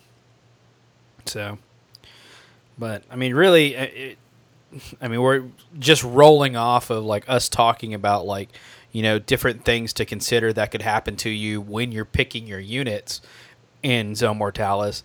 There are some units that, and this is actually one of the points that we wanted to talk about, were units that really come into their own in Zone Mortalis. Ryan, do you want to take it from here on that one as far as like some units that you've seen that are really just outstanding in Zone Mortalis? And I mean, personally, you know, Breachers, Breachers, like people don't like that. We've talked about them on the show before. You know, they're okay. They're not the greatest thing in the normal game. This and that. They're really good in Zone Mortalis, especially when taken as part of the Zone Mortalis specific Rite of War. They're really good. I couldn't imagine trying to deal with Iron Hands Breachers has taken part as part of the Zone Mortalis specific Rite of War. That'd be a goddamn nightmare. Throw an Apothecary in there. Good luck. Very good. Terminators are already good in the standard game. They become really good in Zone Mortalis. You're really elite, like Terminators, like Justarin or whatever. They become like super nightmare mode. Like basically anything you would think that would be really good in the confines of like a tight area and in the fluff is designed for that type of space is usually pretty good in Zone Mortalis, which is what's really cool about the system, is it really plays like it should in the fluff. So like guys with flamers are like way outperform the way they should. Another unit that's actually really good in Zone that's not typically great on that normal battlefield are Seekers, because of the one type of ammo they have that's strength E small blast rapid fire. oh yeah, So you could imagine having, you know, you don't even have to have that many, just 10 of them, or sorry, 5 of them still shoots 10 small blasts that are strength 3, but because they're blast in zone, they become shred. So it's 10 strength 3 shredding small blasts that don't really scatter very far. Pretty nasty. and they're scoring. Yep. Good God, Yep. Pretty good. So man, Sisters of Battle with grenade launchers. Now that I think about it, that's a good unit. yep. Anything that has like a lot of blaster templates in it that you can get for cheap, and you don't even really have to worry about something Low AP. having like low AP or high strength. You're just going to force so many saves usually. The unit that most people like for its points, probably the best unit I've seen in Zone is probably Grave Wardens. Oh, Like yeah. those guys are literally like, if you were to design a perfect Zone Mortalis unit, it'd be those guys. They got a poison 3+ small blast. They shoot 2 of a piece, which, you know, then gain shred. Then they have fucking poison 3+ heavy flamer template things. When you charge them, you charge through difficult, dangerous, and also still get wall of death. Even though they can do the wall of death thing, they're cataphracty. They can still fire Overwatch with their wall of death thing, and they're really cheap. So they're just like everything. They got 2-up saves, so they're void hardened. They're just fucking brutal, absolutely brutal. Definitely don't want to see those in a Zone Mortalis game. It's gonna hurt. Yeah. The only saving grace is they are heavy support, so you know most of the Zone Mortalis FLCs only allow 1 heavy. I think the Defender allows 2, so you're not gonna see like a whole shitload of them, but even just 1 squad of them's pretty nasty. For sure. Dreadnoughts Hey, Scott, are really good. Is there any Solar Auxilia that you think that you've run in Zone Mortalis that have really shined? As far the Volkai Chargers aren't bad. I wouldn't fall into the trap and taking the flamer support sections because, like, I'm sure you guys have already talked about this, but not many of them are ever going to get to shoot if you're like moving down a hallway or something, because flamer templates can't touch friendly models within a unit. So I want to take those guys. The Volkite Charger guys aren't bad. They're good at, they have assault weapons. Volkite's good. They have a lot of attacks in close combat. A buff called Hold the Line, I think it's either Hold the Line or Close Formation Fighting, where if they're in base to base with each other, at their initiative step, they get +1 to their weapon skill. So that's pretty good and easy to do in zone because you're already going to be close to each other, anyway, as far as your bases go. Other than that, those guys are just good general purpose. They score all the time. I think They all have hardened armor pretty good too. way to go. Yeah, they all have. They have the reinforced hardened armor, so they get to reroll their saves, all that good stuff. Ryan, you're saying something about dreadnoughts? No. Were you talking about Contemptor dreadnoughts, or were you talking all the way down to the Castafarum box dreads even? I think all dreadnoughts are pretty good in zone. The Cordis, I like the Cordis anyway, but the Cordis is really good in zone because it's hard, because it only gets it saved at the front, and it's a lot easier to not allow your enemy to get side shots when you're just dealing with hallways. So the weak side armor and rear armor and the fact that you only have a save to the front, you can negate really easy in zone. And then all of its special rules that have to do with movement and getting rage and striking first and all that work, in my opinion, even better in zone than they do in an open battlefield, just because that stuff becomes more important. God, what a terrifying prospect. A Contemptor Cortis running down the hallway at you, just ready to kill you. The only drawback to Cordis in zone is a normal Contemptor will score because it's an elite choice, which normally you don't care about that because normally neither one of them score. But in zone, because a normal Contemptor scores, taking a Cordis, because a Cordis actually has a rule that says it can never be a scoring unit. Yeah. So there is a slight drawback to him in zone. So it's a give and take there. Dig it. Anything you can think of, Derek, off the top of your head? I was thinking about Space Wolves Deathsworn. They'd be pretty good. They got that Fleshbane AP2 grenade they can throw. So Yep. that gets shred. They're elites, so they go to scoring. And yeah, no matter how many you kill, unless you wipe the unit, they get to fight back with power axes. So in close quarters, that tends to help out. If you want some really dirty units that... Oh, sorry, go ahead. I was just going to say they eat shit to shooting, but... Good. If you want some really dirty units, I would only ever just sprinkle these or avoid if you want to keep friends. Fucking Black Shield Pariah Flamer team. Oh my god. Jesus. Torrent Flamer in Zone Mortalis. Yeah, a 10-man squad of torrented flamers in zone that you don't have to worry about shooting your own guys, and you still get Wall of Death and all that shit, and they gain shred. Yeah, please take that hurt. 80 armor saves, please. Fucking hurt. Jesus. I ran 5 of them. That's the most I've ever ran in zone was 5. I stopped at 5. Just 5, not 5 units, like one squad 5. Wow, how generous of you. Yeah. A plasma support team, because of the way the Overwatch works. If you pass your initiative check, you're firing fucking rapid fire plasma guns at full ballistic skill on Overwatch. It's pretty rude. Hey, one thing for Legions that's pretty good is, this is kind of a caveat no one ever does, but if you take a Cortex controller in your list, you know how you can take like a unit of Thalax or a unit of Castleax as a heavy support choice. I've taken Thalax and then bought that, that Zone Mortalis upgrade where they could deep strike and then gain Void Harden. Yep. It's the cheapest one I think you can get.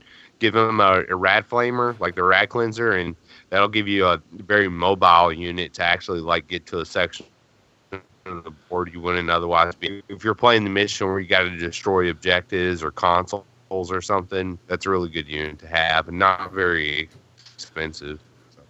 Yeah, you want to talk about mechanic units that are good in zone? It's all of them. It's all of them that fit. That's their fucking bread and butter. Yeah. Oh, look, this 300-point Archmagos just eats my entire Zone Mortalis force because I can't shoot him because of the hallways, and it doesn't matter that he's not really fast like in a normal game because he's just as fast as anyone else. He's a goddamn nightmare. Same thing, like Scott said, like Castellax, Vorax, Domitar, which most people, don't like. All that shit is so good in Zone. Thalax are really good. I'd imagine, I've not seen anybody use them, but the dual power fist Thalax guys, the fast attack ones, what are those guys called? Ursarax, they're very good in it. Trust me, I've been on the receiving end of that. Yeah, I would imagine those would be pretty nasty in Zone. I've not seen them, but just looking at them on paper, I bet they'd be pretty rotten. Thralls, because they're so cheap, you can make them fearless. They'd be great for holding objectives in Zone and just plugging hallways. I mean, because it's pretty much got everything you need to build a fucking really nasty Zone army. Oh, my word. Well, I guess they just get it all. They just get it all. And then Custodes, what do you want to say? Shield Captain will just win a game. Like, I don't know what you do about it. Shield Captain with the shield and the fucking Cyber Familiar, that's all you need. You don't even need anything else. It doesn't even matter how many points you play. Hopefully you catch him in his retinue whenever you shoot your torrent flamers at him with your black shields. Because of his by himself. Yeah.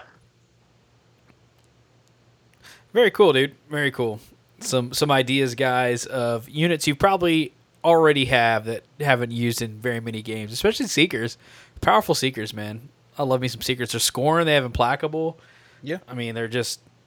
Oh, Infiltrate's really strong, so like you could even use like Recon Marines because I think they can take a Vox, right? Pretty sure Recon Marines can take a Vox. Yep. So you can infiltrate them to get them in a good spot, and then deep strike in your Terminators or Thalax or whatever, like Scott said, with pinpoint accuracy, which is really important in Zone. So that's actually pretty cool for Recon guys. And then you can give them like shotguns or whatever. They're still pretty expensive for what they do, but they all get melt bombs to open doors and shit. They can infiltrate. You can give them a box. So they have useful utility that's, in my opinion, once again, more useful in Zone than it is in a normal game. Yeah, I would say probably 6 out of the 10 games that I've played of Zone Mortalis in events have always been like a race to something. Like the first person to get here controls it, and this starts the game off. So when you start incorporating things that have like infiltrate, and I always played like Raven Guard whenever I played Zone, so it was always pretty easy to, like Raven Guard coming really well in Zone Mortalis.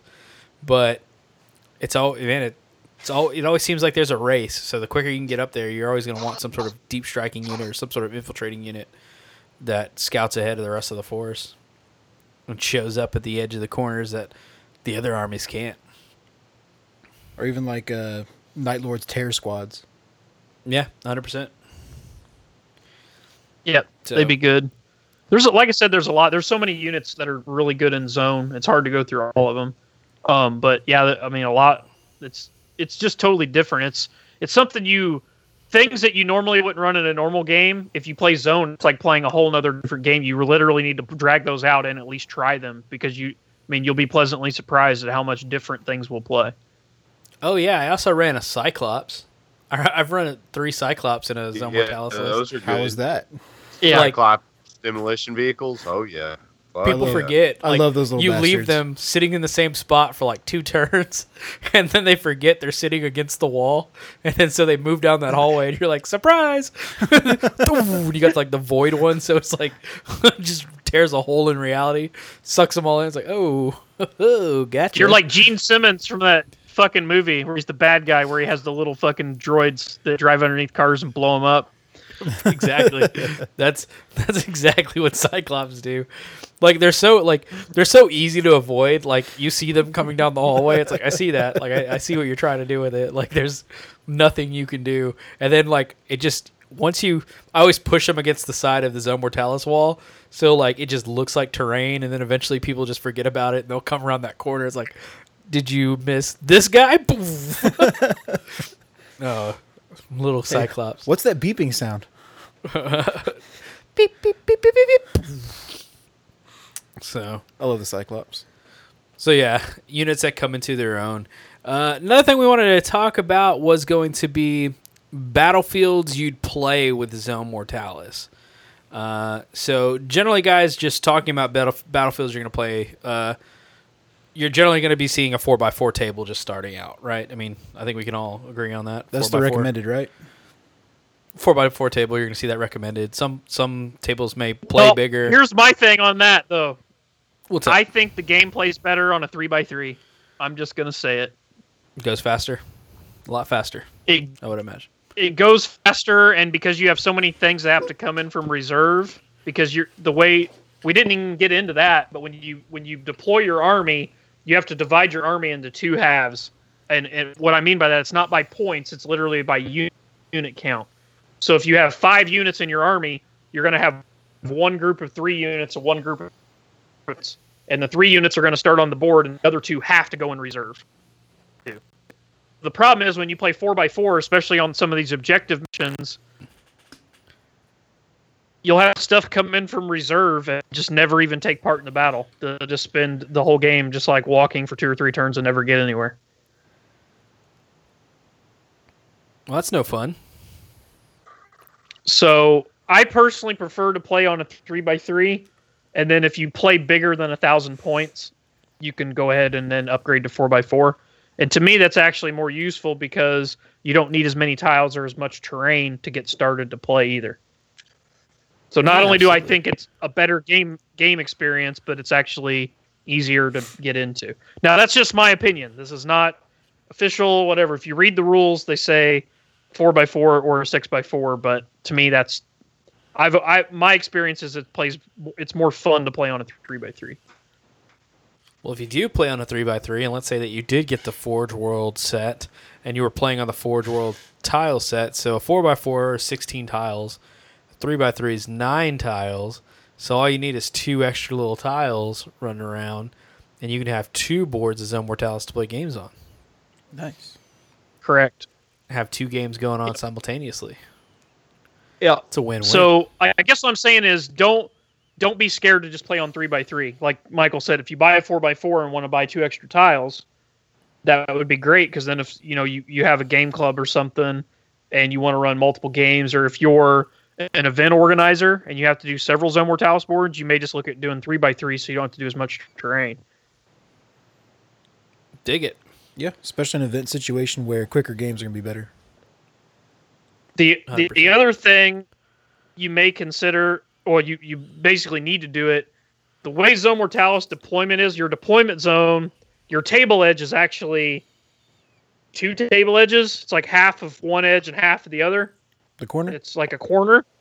So what happens is if you have something with outflank, there's always this question into, where do I outflank? What's the fucking sides? There is no rules for that, so you basically just declare it before the game. Like, you and your opponent basically decide which sides are the outflank sides. You can do that, or you can just say any side you want is an outflank side. Good. Done that luck. before too. And then what you do is you the only thing with that is it's like it's hard to determine like whether you get to choose or which side you come in on, this or that. Like, you basically have to roll. It's hard to divide up that way. 1, 2, 3, 4, 5, 6. Choose. I think probably. Yeah, but then you're higher odds of choosing than you are of getting.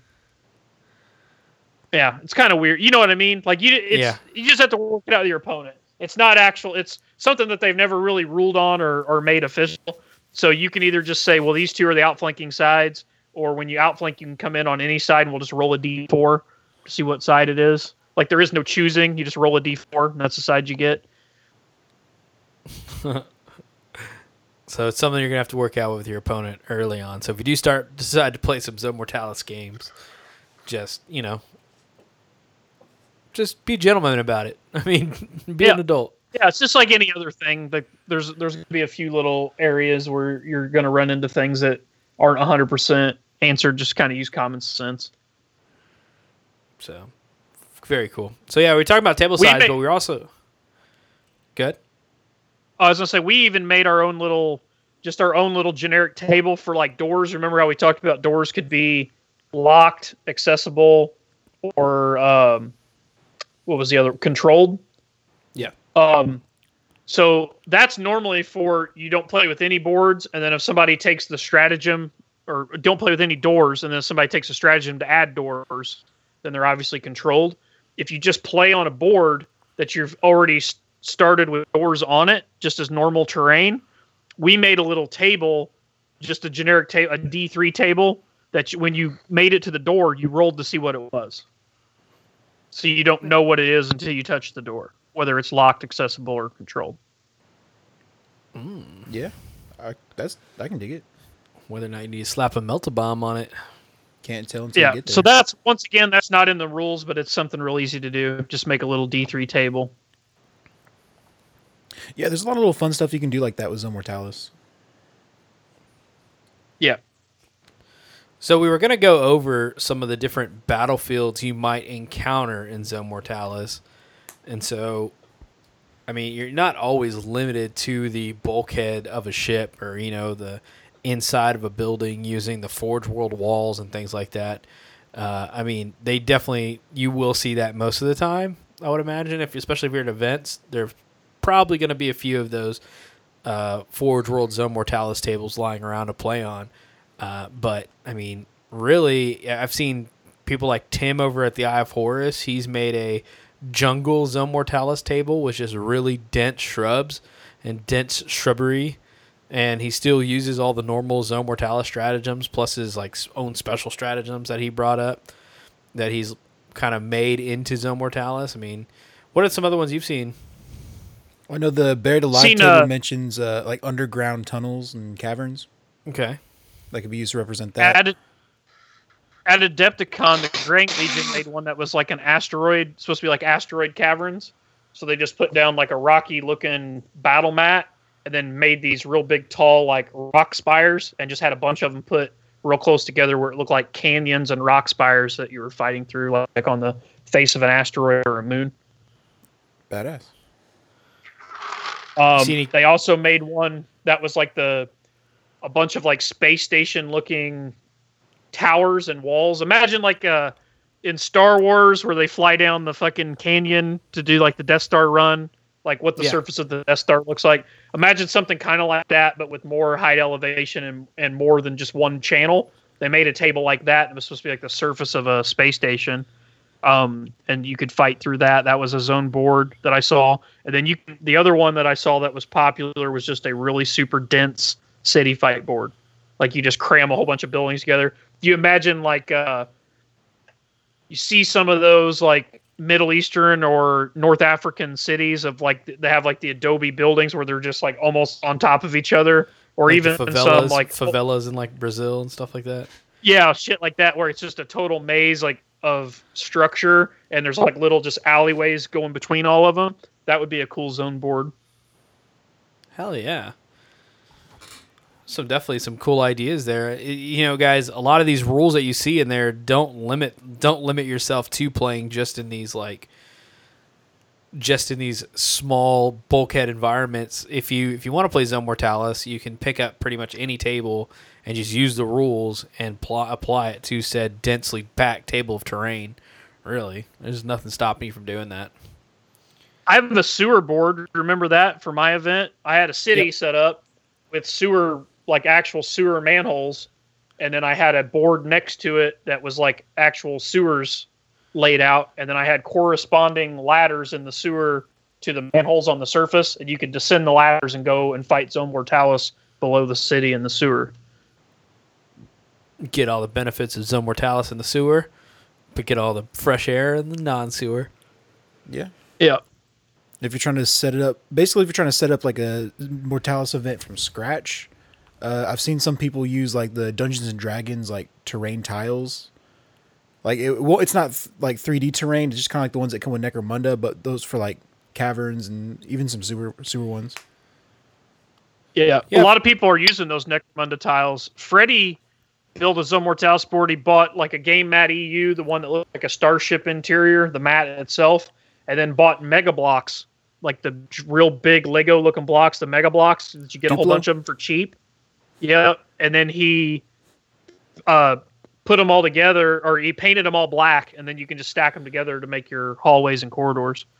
Oh, that's dope. Powerful Freddy with his powerful Mega Blocks. And yeah, guess I have Duplo seen blocks. I've seen people take like insulation foam and cut walls to fit on the black spots of the Necromunda Zone Mortalis tiles, so that it makes it look a little Yep. closer to the Forge World one. Very cool. Tons of different ideas out there, guys. I mean, really, You can do anything with enough work. I mean, it's not. Don't let the feel of need for the Forge World tiles stop you from playing Zone Mortalis.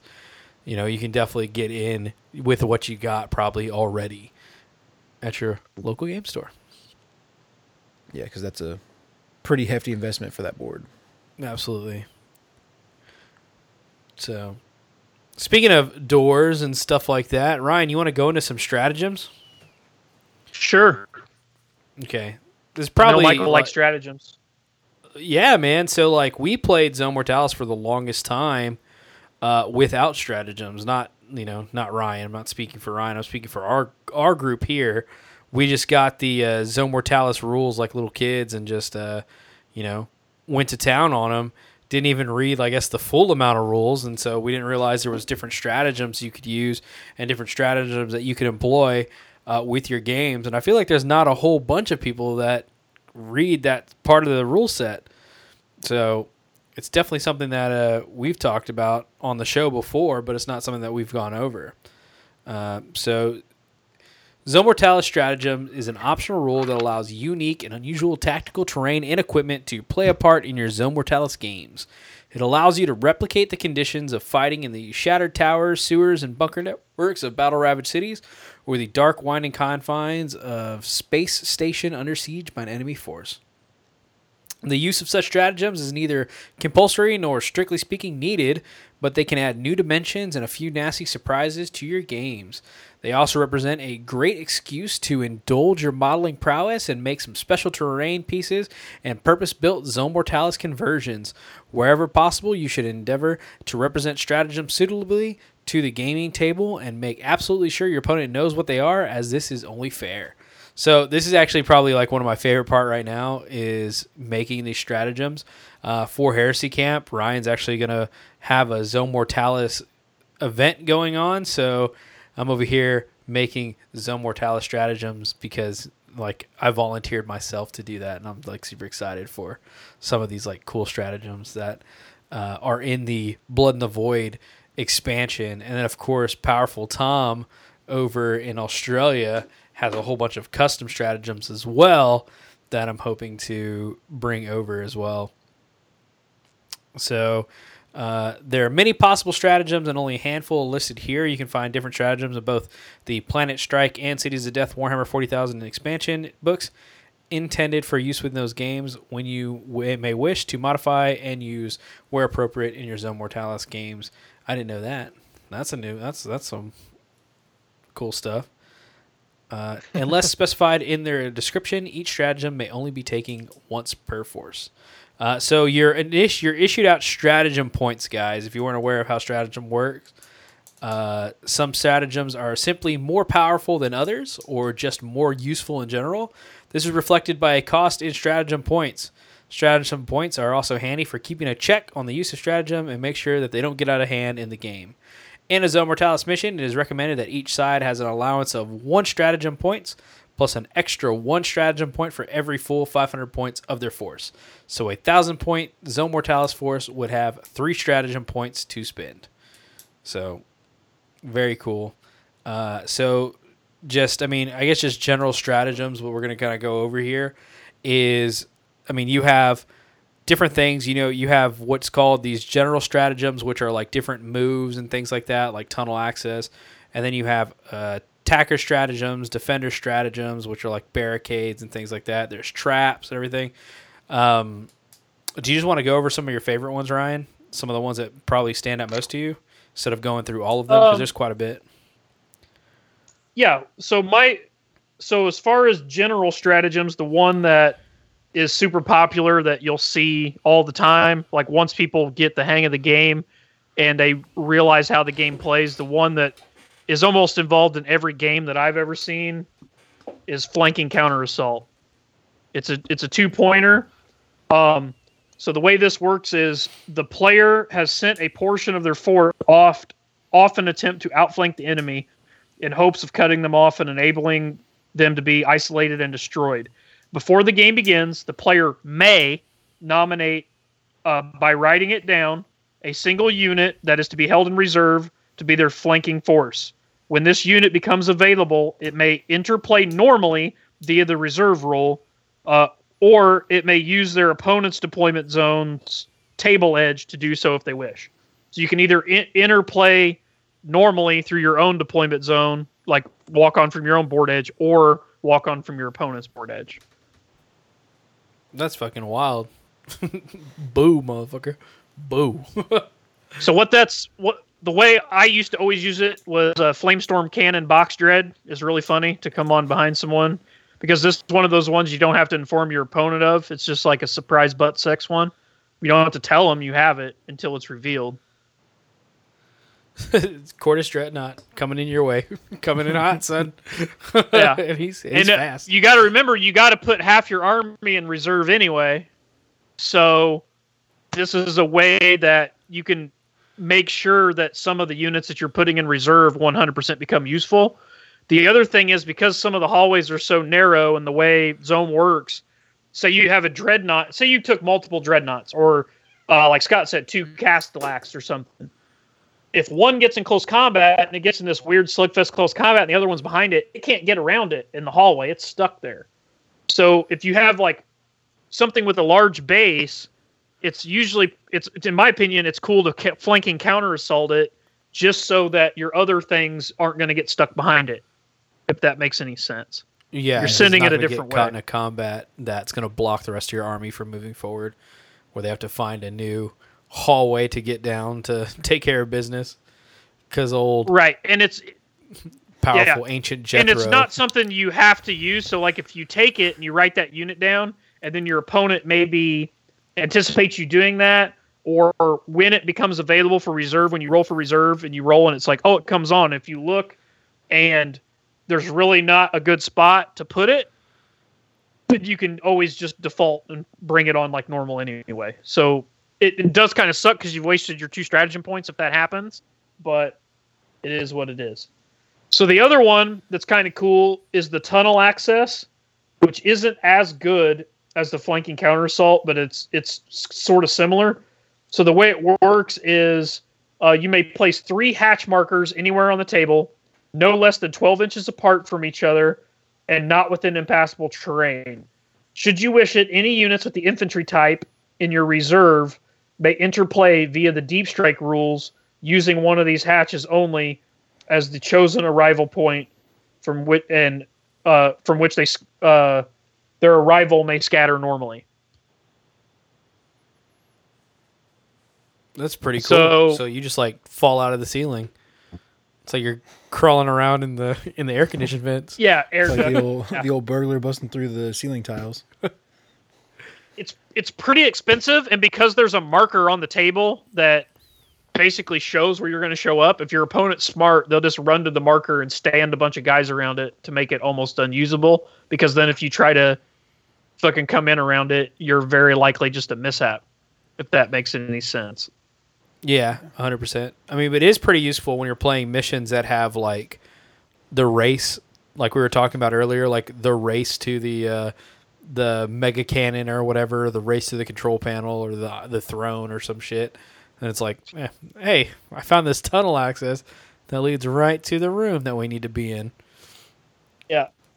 So those are. Then there's one where you can take a sentry gun. So it's just kind of cool. You get an extra model, which is always kind of neat. It's a little bitty artillery piece. It's basically like you take a quad gun or a tarantula, anything like that. But you can choose one of the following weapons: twin-linked heavy bolter, twin-linked heavy flamer, twin-linked rotor cannon. So it's basically like a tarantula. If you don't own a tarantula, like I said, you could just use like a quad gun from an Aegis line to represent it, or make your own. Oh, so in the Blood and the Void expansion, it's a rotor cannon? Yeah. Oh, okay. In the original, it's an assault cannon, which is like clearly the option you should go with, like out of all of them. But yeah, no, it's definitely cool. For 2 stratagem points, you can get a little tarantula to block a hallway for you that's automated. Then one that's unheralded, but actually not bad, for 1 point, and you can take it multiple times, are las cutters. And what it is if you choose it, you choose a single infantry model other than an independent character that is not already equipped with a weapon bought as a unit upgrade. This model is now equipped with a las cutter. The reason that's halfway decent is like we talked about with the doors, having a way to get through doors. So say you want to take a unit and maybe that you didn't have points to buy that specific unit a way to get through doors, or maybe that unit never has anything available to get through doors. Like I talked about thralls. Yep. You could at least spend one of your stratagem points to throw a las cutter in your thrall unit or whatever, where they at least have something that can get them through a door in a pinch. That's what, 9-2 las cutter? Close combat weapon one time, like it might be 9-1. It's like a close combat weapon that's just, you do give all your attacks in for a single hit, but yeah, it's very likely to cut through a door because it auto hits and whatever. That's basically what it's designed for. Cool. And then one tactic that I know that I learned from you was the 1 stratagem point fire wasp unit, and that's in the attack. We're going to go to that next. Yeah. Oh. So the reason that's important. Remember, we talked about your 2 halves of your force, and you only get to start with 1 half, and the other half goes in reserve. So let's say you build your army and you got 4 units. You're going to have 2 on the board and 2 off. If you want to push something out and get more units on the board to begin with, with one of your stratagem points, you could buy, if you're the attacker, you could buy this fire wasp, which isn't super great, but then you could then take the fire wasp and it becomes a unit that you can then start in reserve to push one of your good units out. So now you have 5 units instead of 4, so you're getting to start with essentially 3 of your 4 units, and then your fire wasp and your other unit are, starting in reserve, which is better than whatever. So that could technically be, that might be the difference of getting like a veteran squad or a Terminator squad or something like that on the table that you wouldn't normally get. For 1 stratagem point. And I've actually won games with the Fire Wasp. I've denied objectives with it. You'd be surprised. His dead, soulless eyes. I mean, it's so silly. It's just like a little, 2-wound model with a flamer. It doesn't do a whole lot, but when it does do something, you didn't pay anything for it. It's pretty spectacular, and it's one of the more fun things to try to think of a model for. I'm sitting here and I'm thinking about like all of our listeners out there, and like they're probably like, "Man, that Fire Wasp! I've never even heard of that." Like, and then there's also the press gang crew as well. You can make a little unit of. That's Defender. Yeah, we can talk about that when we get to Defender. Just going all around with the stratagems at this point, really. Like just glossing over all the stratagems right now. So you can buy barricades, which is basically an Aegis wall. I mean, for the game, like if you're the defender, doors are a big one. Doors are almost in all of them. You'd be surprised, like we said, they're so important and they can be hard to get through. And it's one of those things you should consider taking, just because the way they work, it buys you time, especially in an objective mission as a defender. It literally can eliminate like a whole turn of your opponents where they're just having to fight through the door. So even if they have a whole unit of guys with chain fists that are definitely going to get through the door, what you can do, because you know they're going to have to assault the door to get it, you can stand on the other side with plasma guns. So then on their turn, they have to assault the door, kill the door, but because it just counts as a vehicle, you don't get to consolidate. So you're all standing in a real tight group where you've just killed the door.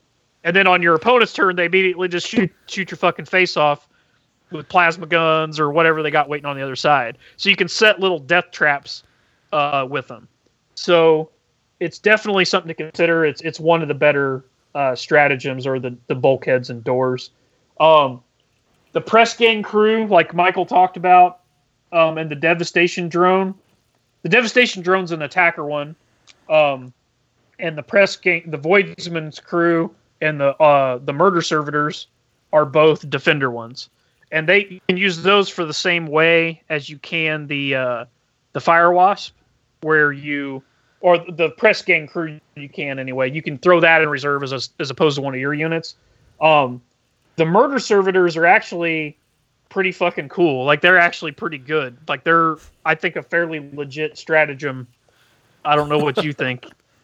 Absolutely, man. Like, they're robots that sit inside of a closet until the captain flips a button that turns all of them on, and they come out of the closets like out of the food pantry. A murder servitor is awakened who has like blade knives fingers, like Run Murder Protocol. And like, I can just imagine like the narrative story behind it, like the captain telling everybody on the ship to make sure they have their RFID fucking tags on. It's like, hey guys, murder servitors out. guys, I can't find my fucking shit. I can't find my name tag. Yeah. So these things are weapon skill 5, ballistic skill 1, which doesn't matter because they don't have any shooting. Strength 5, so they're going to wound. They're usually hitting on 3s, wounded on 3s, usually. They're only toughness 3. They're 1 wound, initiative 3, 3 attacks, leadership 8. But they're fearless. They're close combat. They have a close combat weapon with rending, and you get 3 of them. So you got to think on the charge, they're 4 attacks, and you're getting 3 of them. So 12 rending attacks on the charge at weapon skill 5 that you're getting essentially for free. You just spend your stratagem points. That ain't nothing. That ain't nothing. Yeah, I love all the different modeling ability, like just the modeling a little gang, like a little crew of Voidsmen, and then like modeling up some murder servitors and things like that, and the devastation drone. Like, there's all this extra stuff that you get to have that you get to use across all different armies. Anybody can use it, and it's like, I mean, I love modeling stuff up. Like, Hell yeah. So the devastation drone's a little drone you can drive up to someone, and when it detonates like a battle cannon. It's strength 8 AP3 large blast. So it's like getting hit with a battle cannon, and then it obviously has shred because it's a template. So kaboom! Yeah, it's like a mini Cyclops, like a stratagem point Cyclops that you can get in your army. It's fucking cool as shit, man. Me and Mike were joking about it being like the little black RC car you see on the Death Star. Yeah.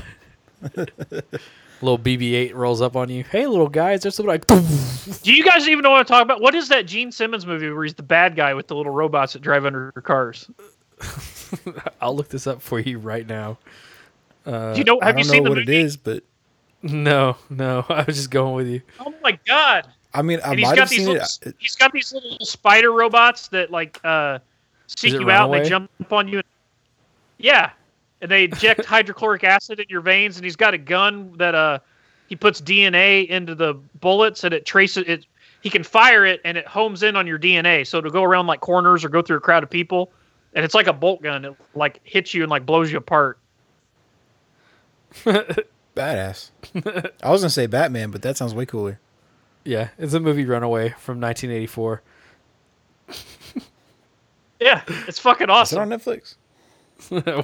we'll make sure we watch it. It's on Vudu. I'll pick it up for $2.99. Yeah, Gene Simmons is the bad guy. It's pretty funny. So, a lot of modeling advantage out there, guys. Like, there's like a lot of like modeling ability with Zone Mortalis, and especially, you know, like if you're gonna try and run some events or anything like that in your area, or you're gonna try and like get Zone Mortalis started in your area. You know, it's I'm always up for modeling more stuff Oh yeah. for everybody.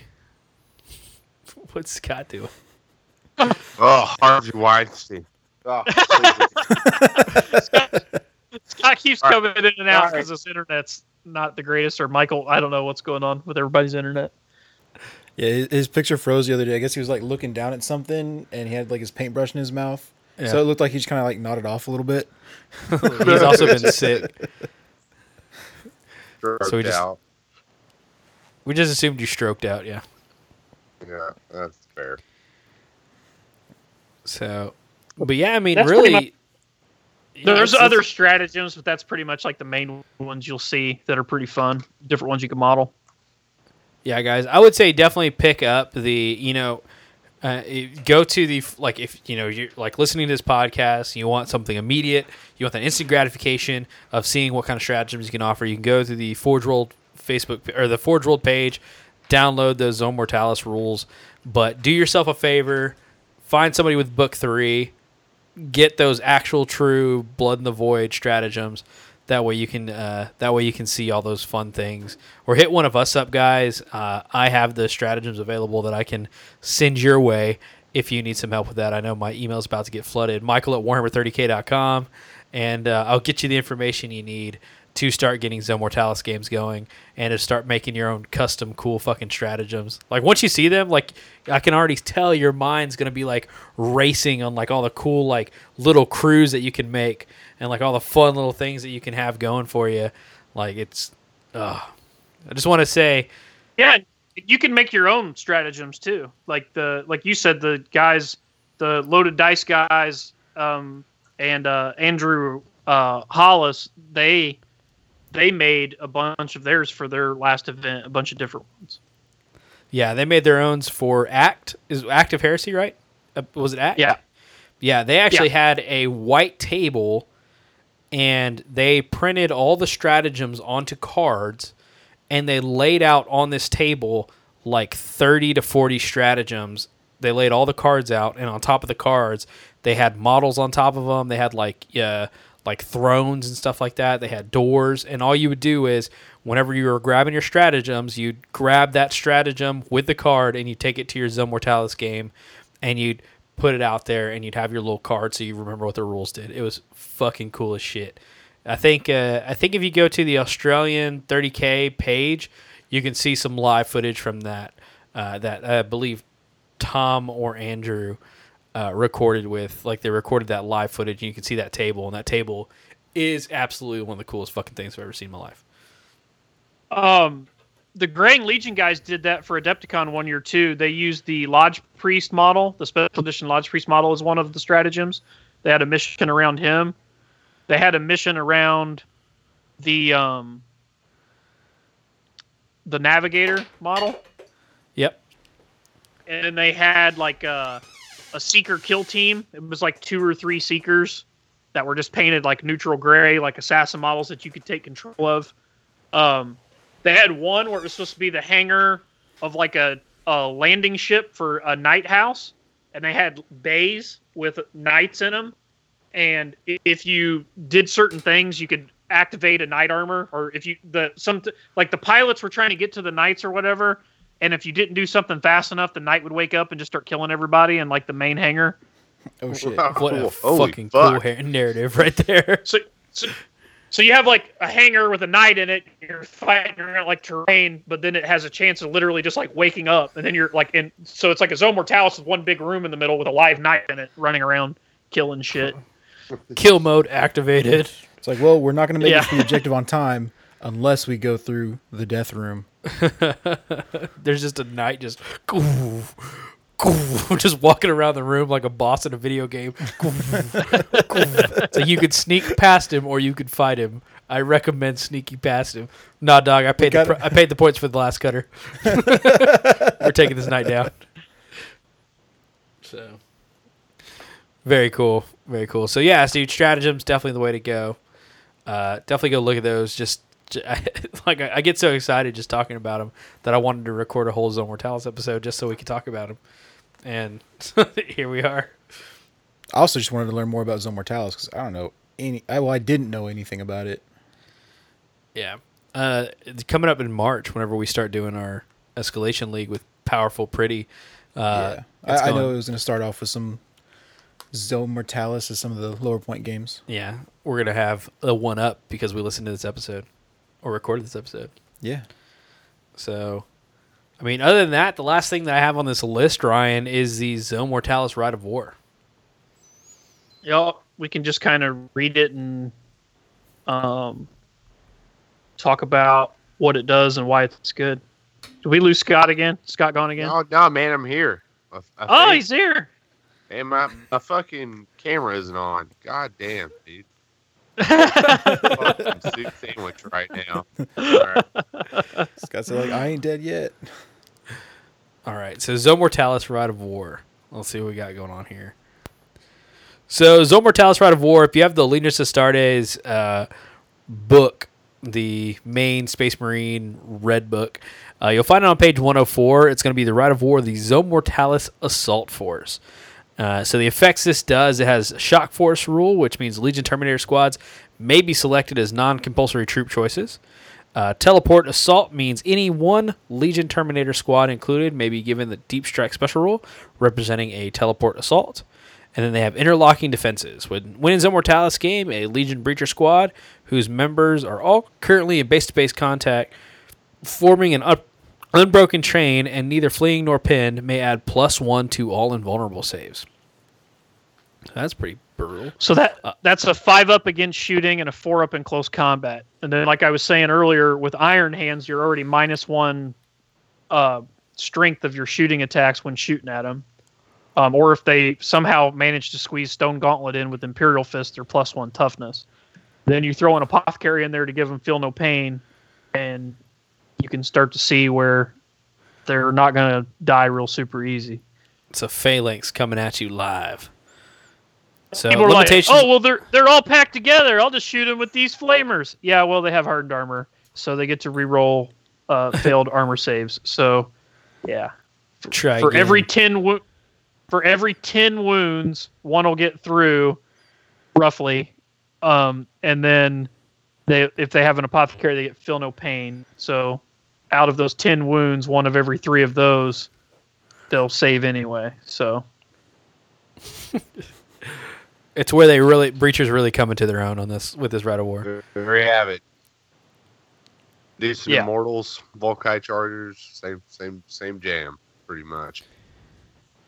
The limitations on this: no unit may include more than 15 models, which you're kind of limited to anyway. But that's kind of you don't always have to use it in Zone Mortalis.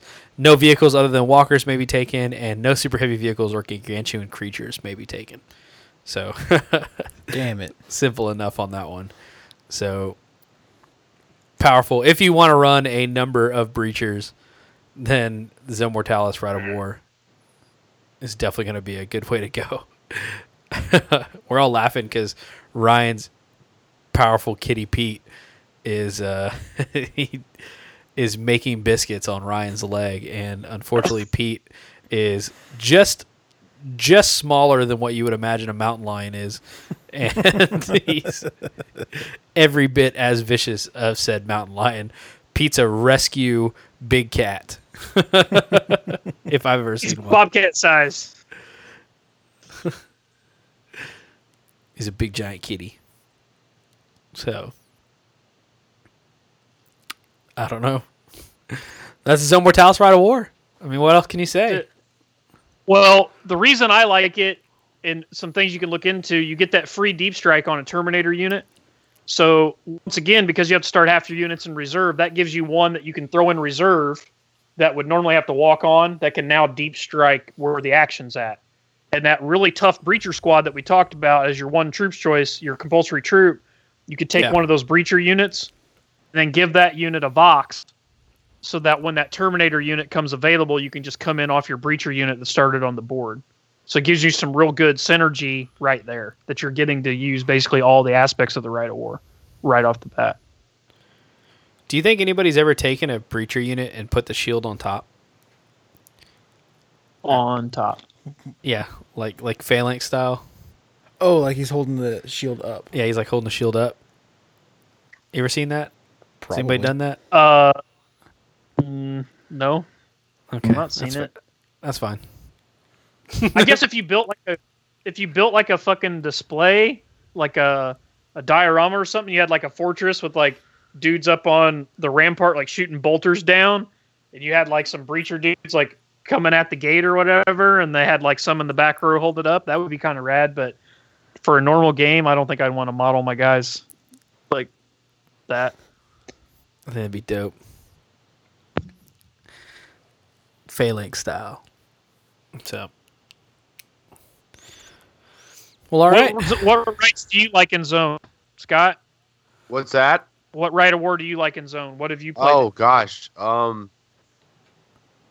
like just general rights of war, not like Legion specific ones. I know you played Brotherhood of Iron once, didn't you? Or did you just take Yeah, man, I really like that one, the Brotherhood of Iron one, just because I think it's really hard to make that one feasible on like an open battlefield because there's so many prerequisites for it.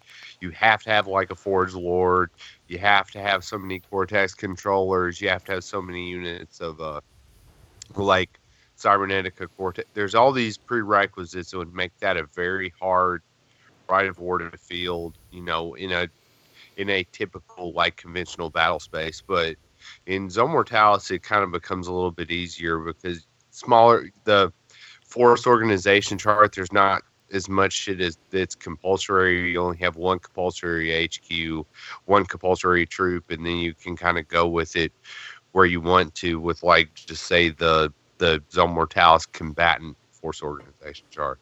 So what I like to do is I take I'm an Iron Warriors player, and their like HQ choice, the Warsmith, is one of the compulsory options for the Brethren of Iron Right of War. So you take him, buy Cortex controller, and bam, you've pretty much met the prerequisites for fielding that force, and then you can take up to 2 Castellax as troops. You can, you know, throw in a Borax unit if you want, whatever your flavor is, and those units obviously are really good in Zone Mortalis. And like you can run a one-off unit that's just 1 Castellax or something like that in Zone Mortalis, and it not just get immediately shot. You get a lot more out of those 4 wounds on just a lone Castellax in Zone Mortalis than you do on, you know, any more typical game. So you get to kind of amass your units and have, you know, that sweet spot of like 6 or 7 units. So you have a good balance of things that are starting on the table, things that are starting in reserve, and things that you can use stratagems on to kind of maneuver them around the battlefield. So I really like that. Have you used Iron Circle in Zone? No, I haven't. I bet they would be pretty fucking brutal because they're like brutal anyway, you know, on just the regular tabletop for the most part. And Jesus Christ Almighty, that effectively takes out.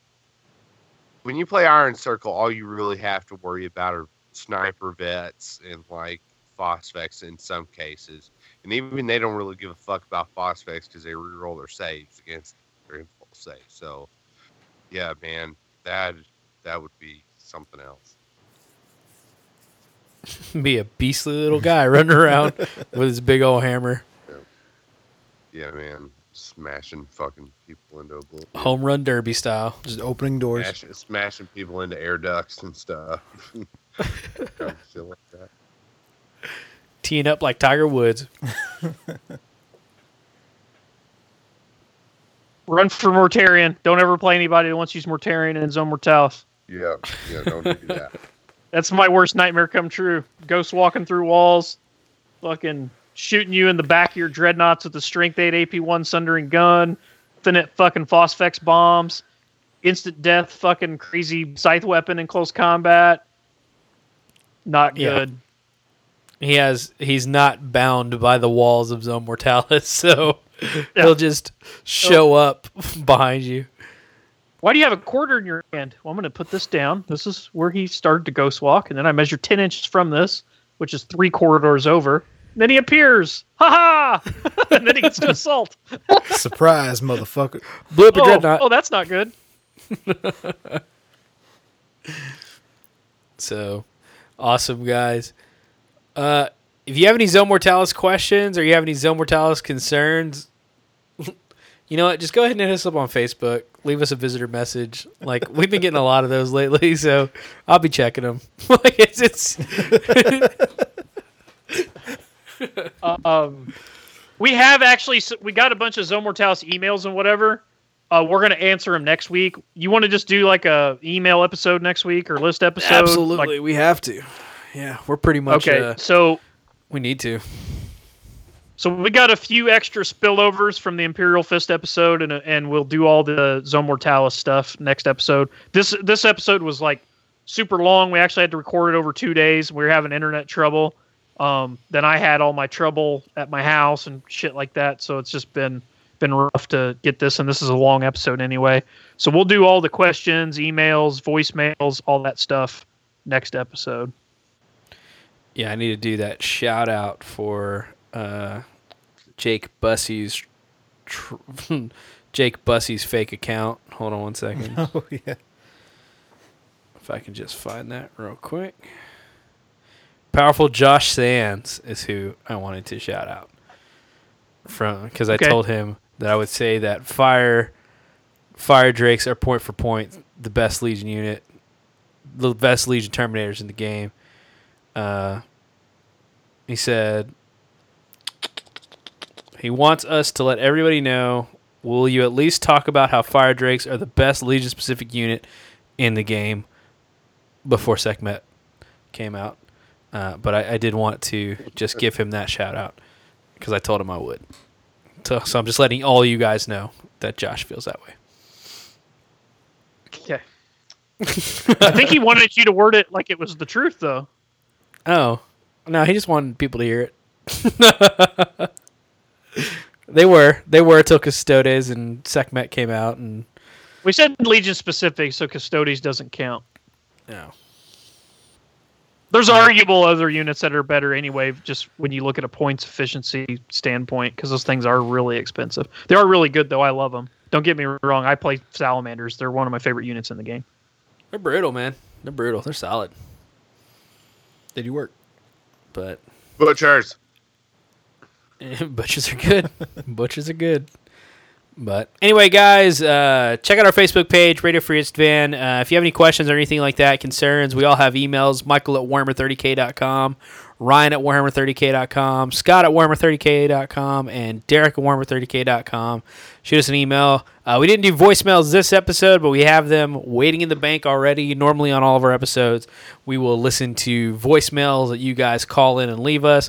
Right now, it's like bear attack stories is a thing going on. So if you got any animal attack stories, you'll fit right in leaving a voicemail about that.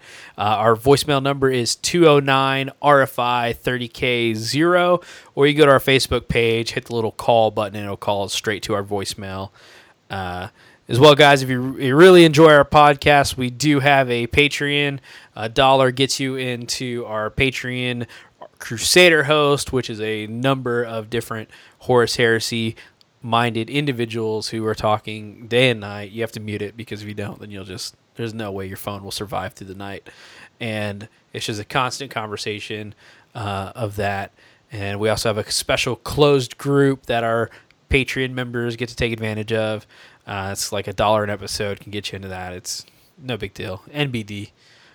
We also have an affiliate program with Audible. So if you want to listen to the Horus Heresy books, Audible has all those Horus Heresy books on it right now. So if you like audio books, like if you like podcasts, hopefully you like audio books. If you go to rfibook.com, you get a 30-day free trial, which gives you a free book in the process, so you can go get any of the free books you want, also including the Primarch series. All the Primarch series are up on there right now. I've been using my once a month little token they give you to buy that Primarch series every time one drops. So they're about 2 weeks behind, but they're there.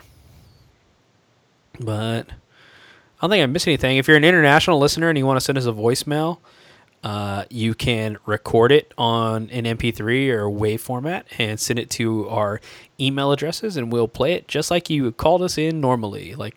Or you could be like Tim from I Have Horus and fuck it up and send us 2 silent messages like he did last episode. That was Tim, by the way. I was told last night. Silent, like not even silent breathing, just straight up, like call us and I guess not have your microphone on and just waste our goddamn time. If you could do that, if you could waste everybody in the podcast goddamn time, like Tim from Eye of Horus did, then you can, then you can do that. So, but that's gonna be it for this episode, dude. I'm happy about it, man. I'm excited. I'm excited for this escalation league that we're about to get into because I want to kick some ass with I want to take the crewman stratagem so I can take my little 6 men of crew with their little beanies. So they can Speaking of escalation, I'm finally caught up, Scott. I can play now. I'm at your guys' point level, painted model wise. Awesome. Saturday. We got to fucking grab whatever loyalist fucking dogs show up and just grab them by their ankles and beat them together like old rugs all Saturday long because we're taking it right out of the chin. I got Grave Wardens, baby, so we're good to go. Perfect. You know, Ryan, in our escalation league, one of the guys was like, "Is anybody playing Custodes? I'm gonna play Custodes," and I was like, "You piece of shit, you motherfucker!" Son, people will probably be mad that I have Grave Wardens in zone, but in my defense, I literally have 4 units painted, and I was painting the army for open battlefield at Adepticon, and it just so happens that I have to use that's all I have to play in this escalation league. So it is what it is. Oh no, I guess I'll just have to use these Grave Wardens, I guess. Exactly. Yep, that's how it worked out. No, well, all right, guys, y'all have a good one. Enjoy the music. It's probably going to be from the SoundCloud of Powerful Canty. That's Canti. Canty is the music that we've been playing, and I get a lot of questions about that. He's probably one of my favorite artists that I found on SoundCloud that lets you download his music for free and play it. So go give him a listen. Go give him a like. Tell him we sent you. So, y'all have a good one, guys. Bye. Bye.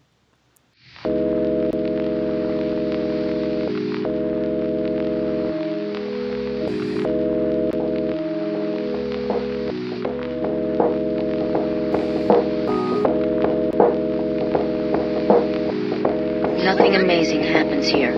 Everything is ordinary. It's just something I always do. It's ordinary.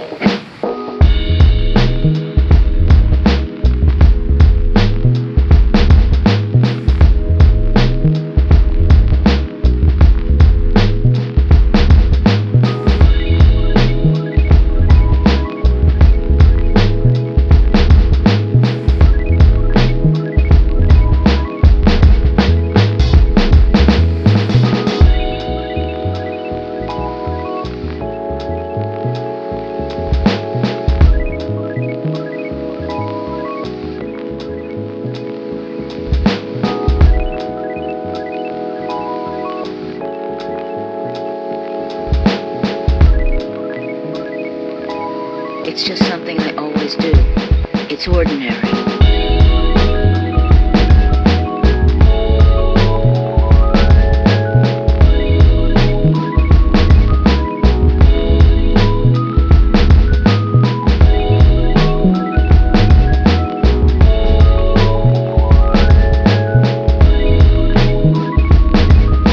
Nothing amazing happens here. Everything is ordinary.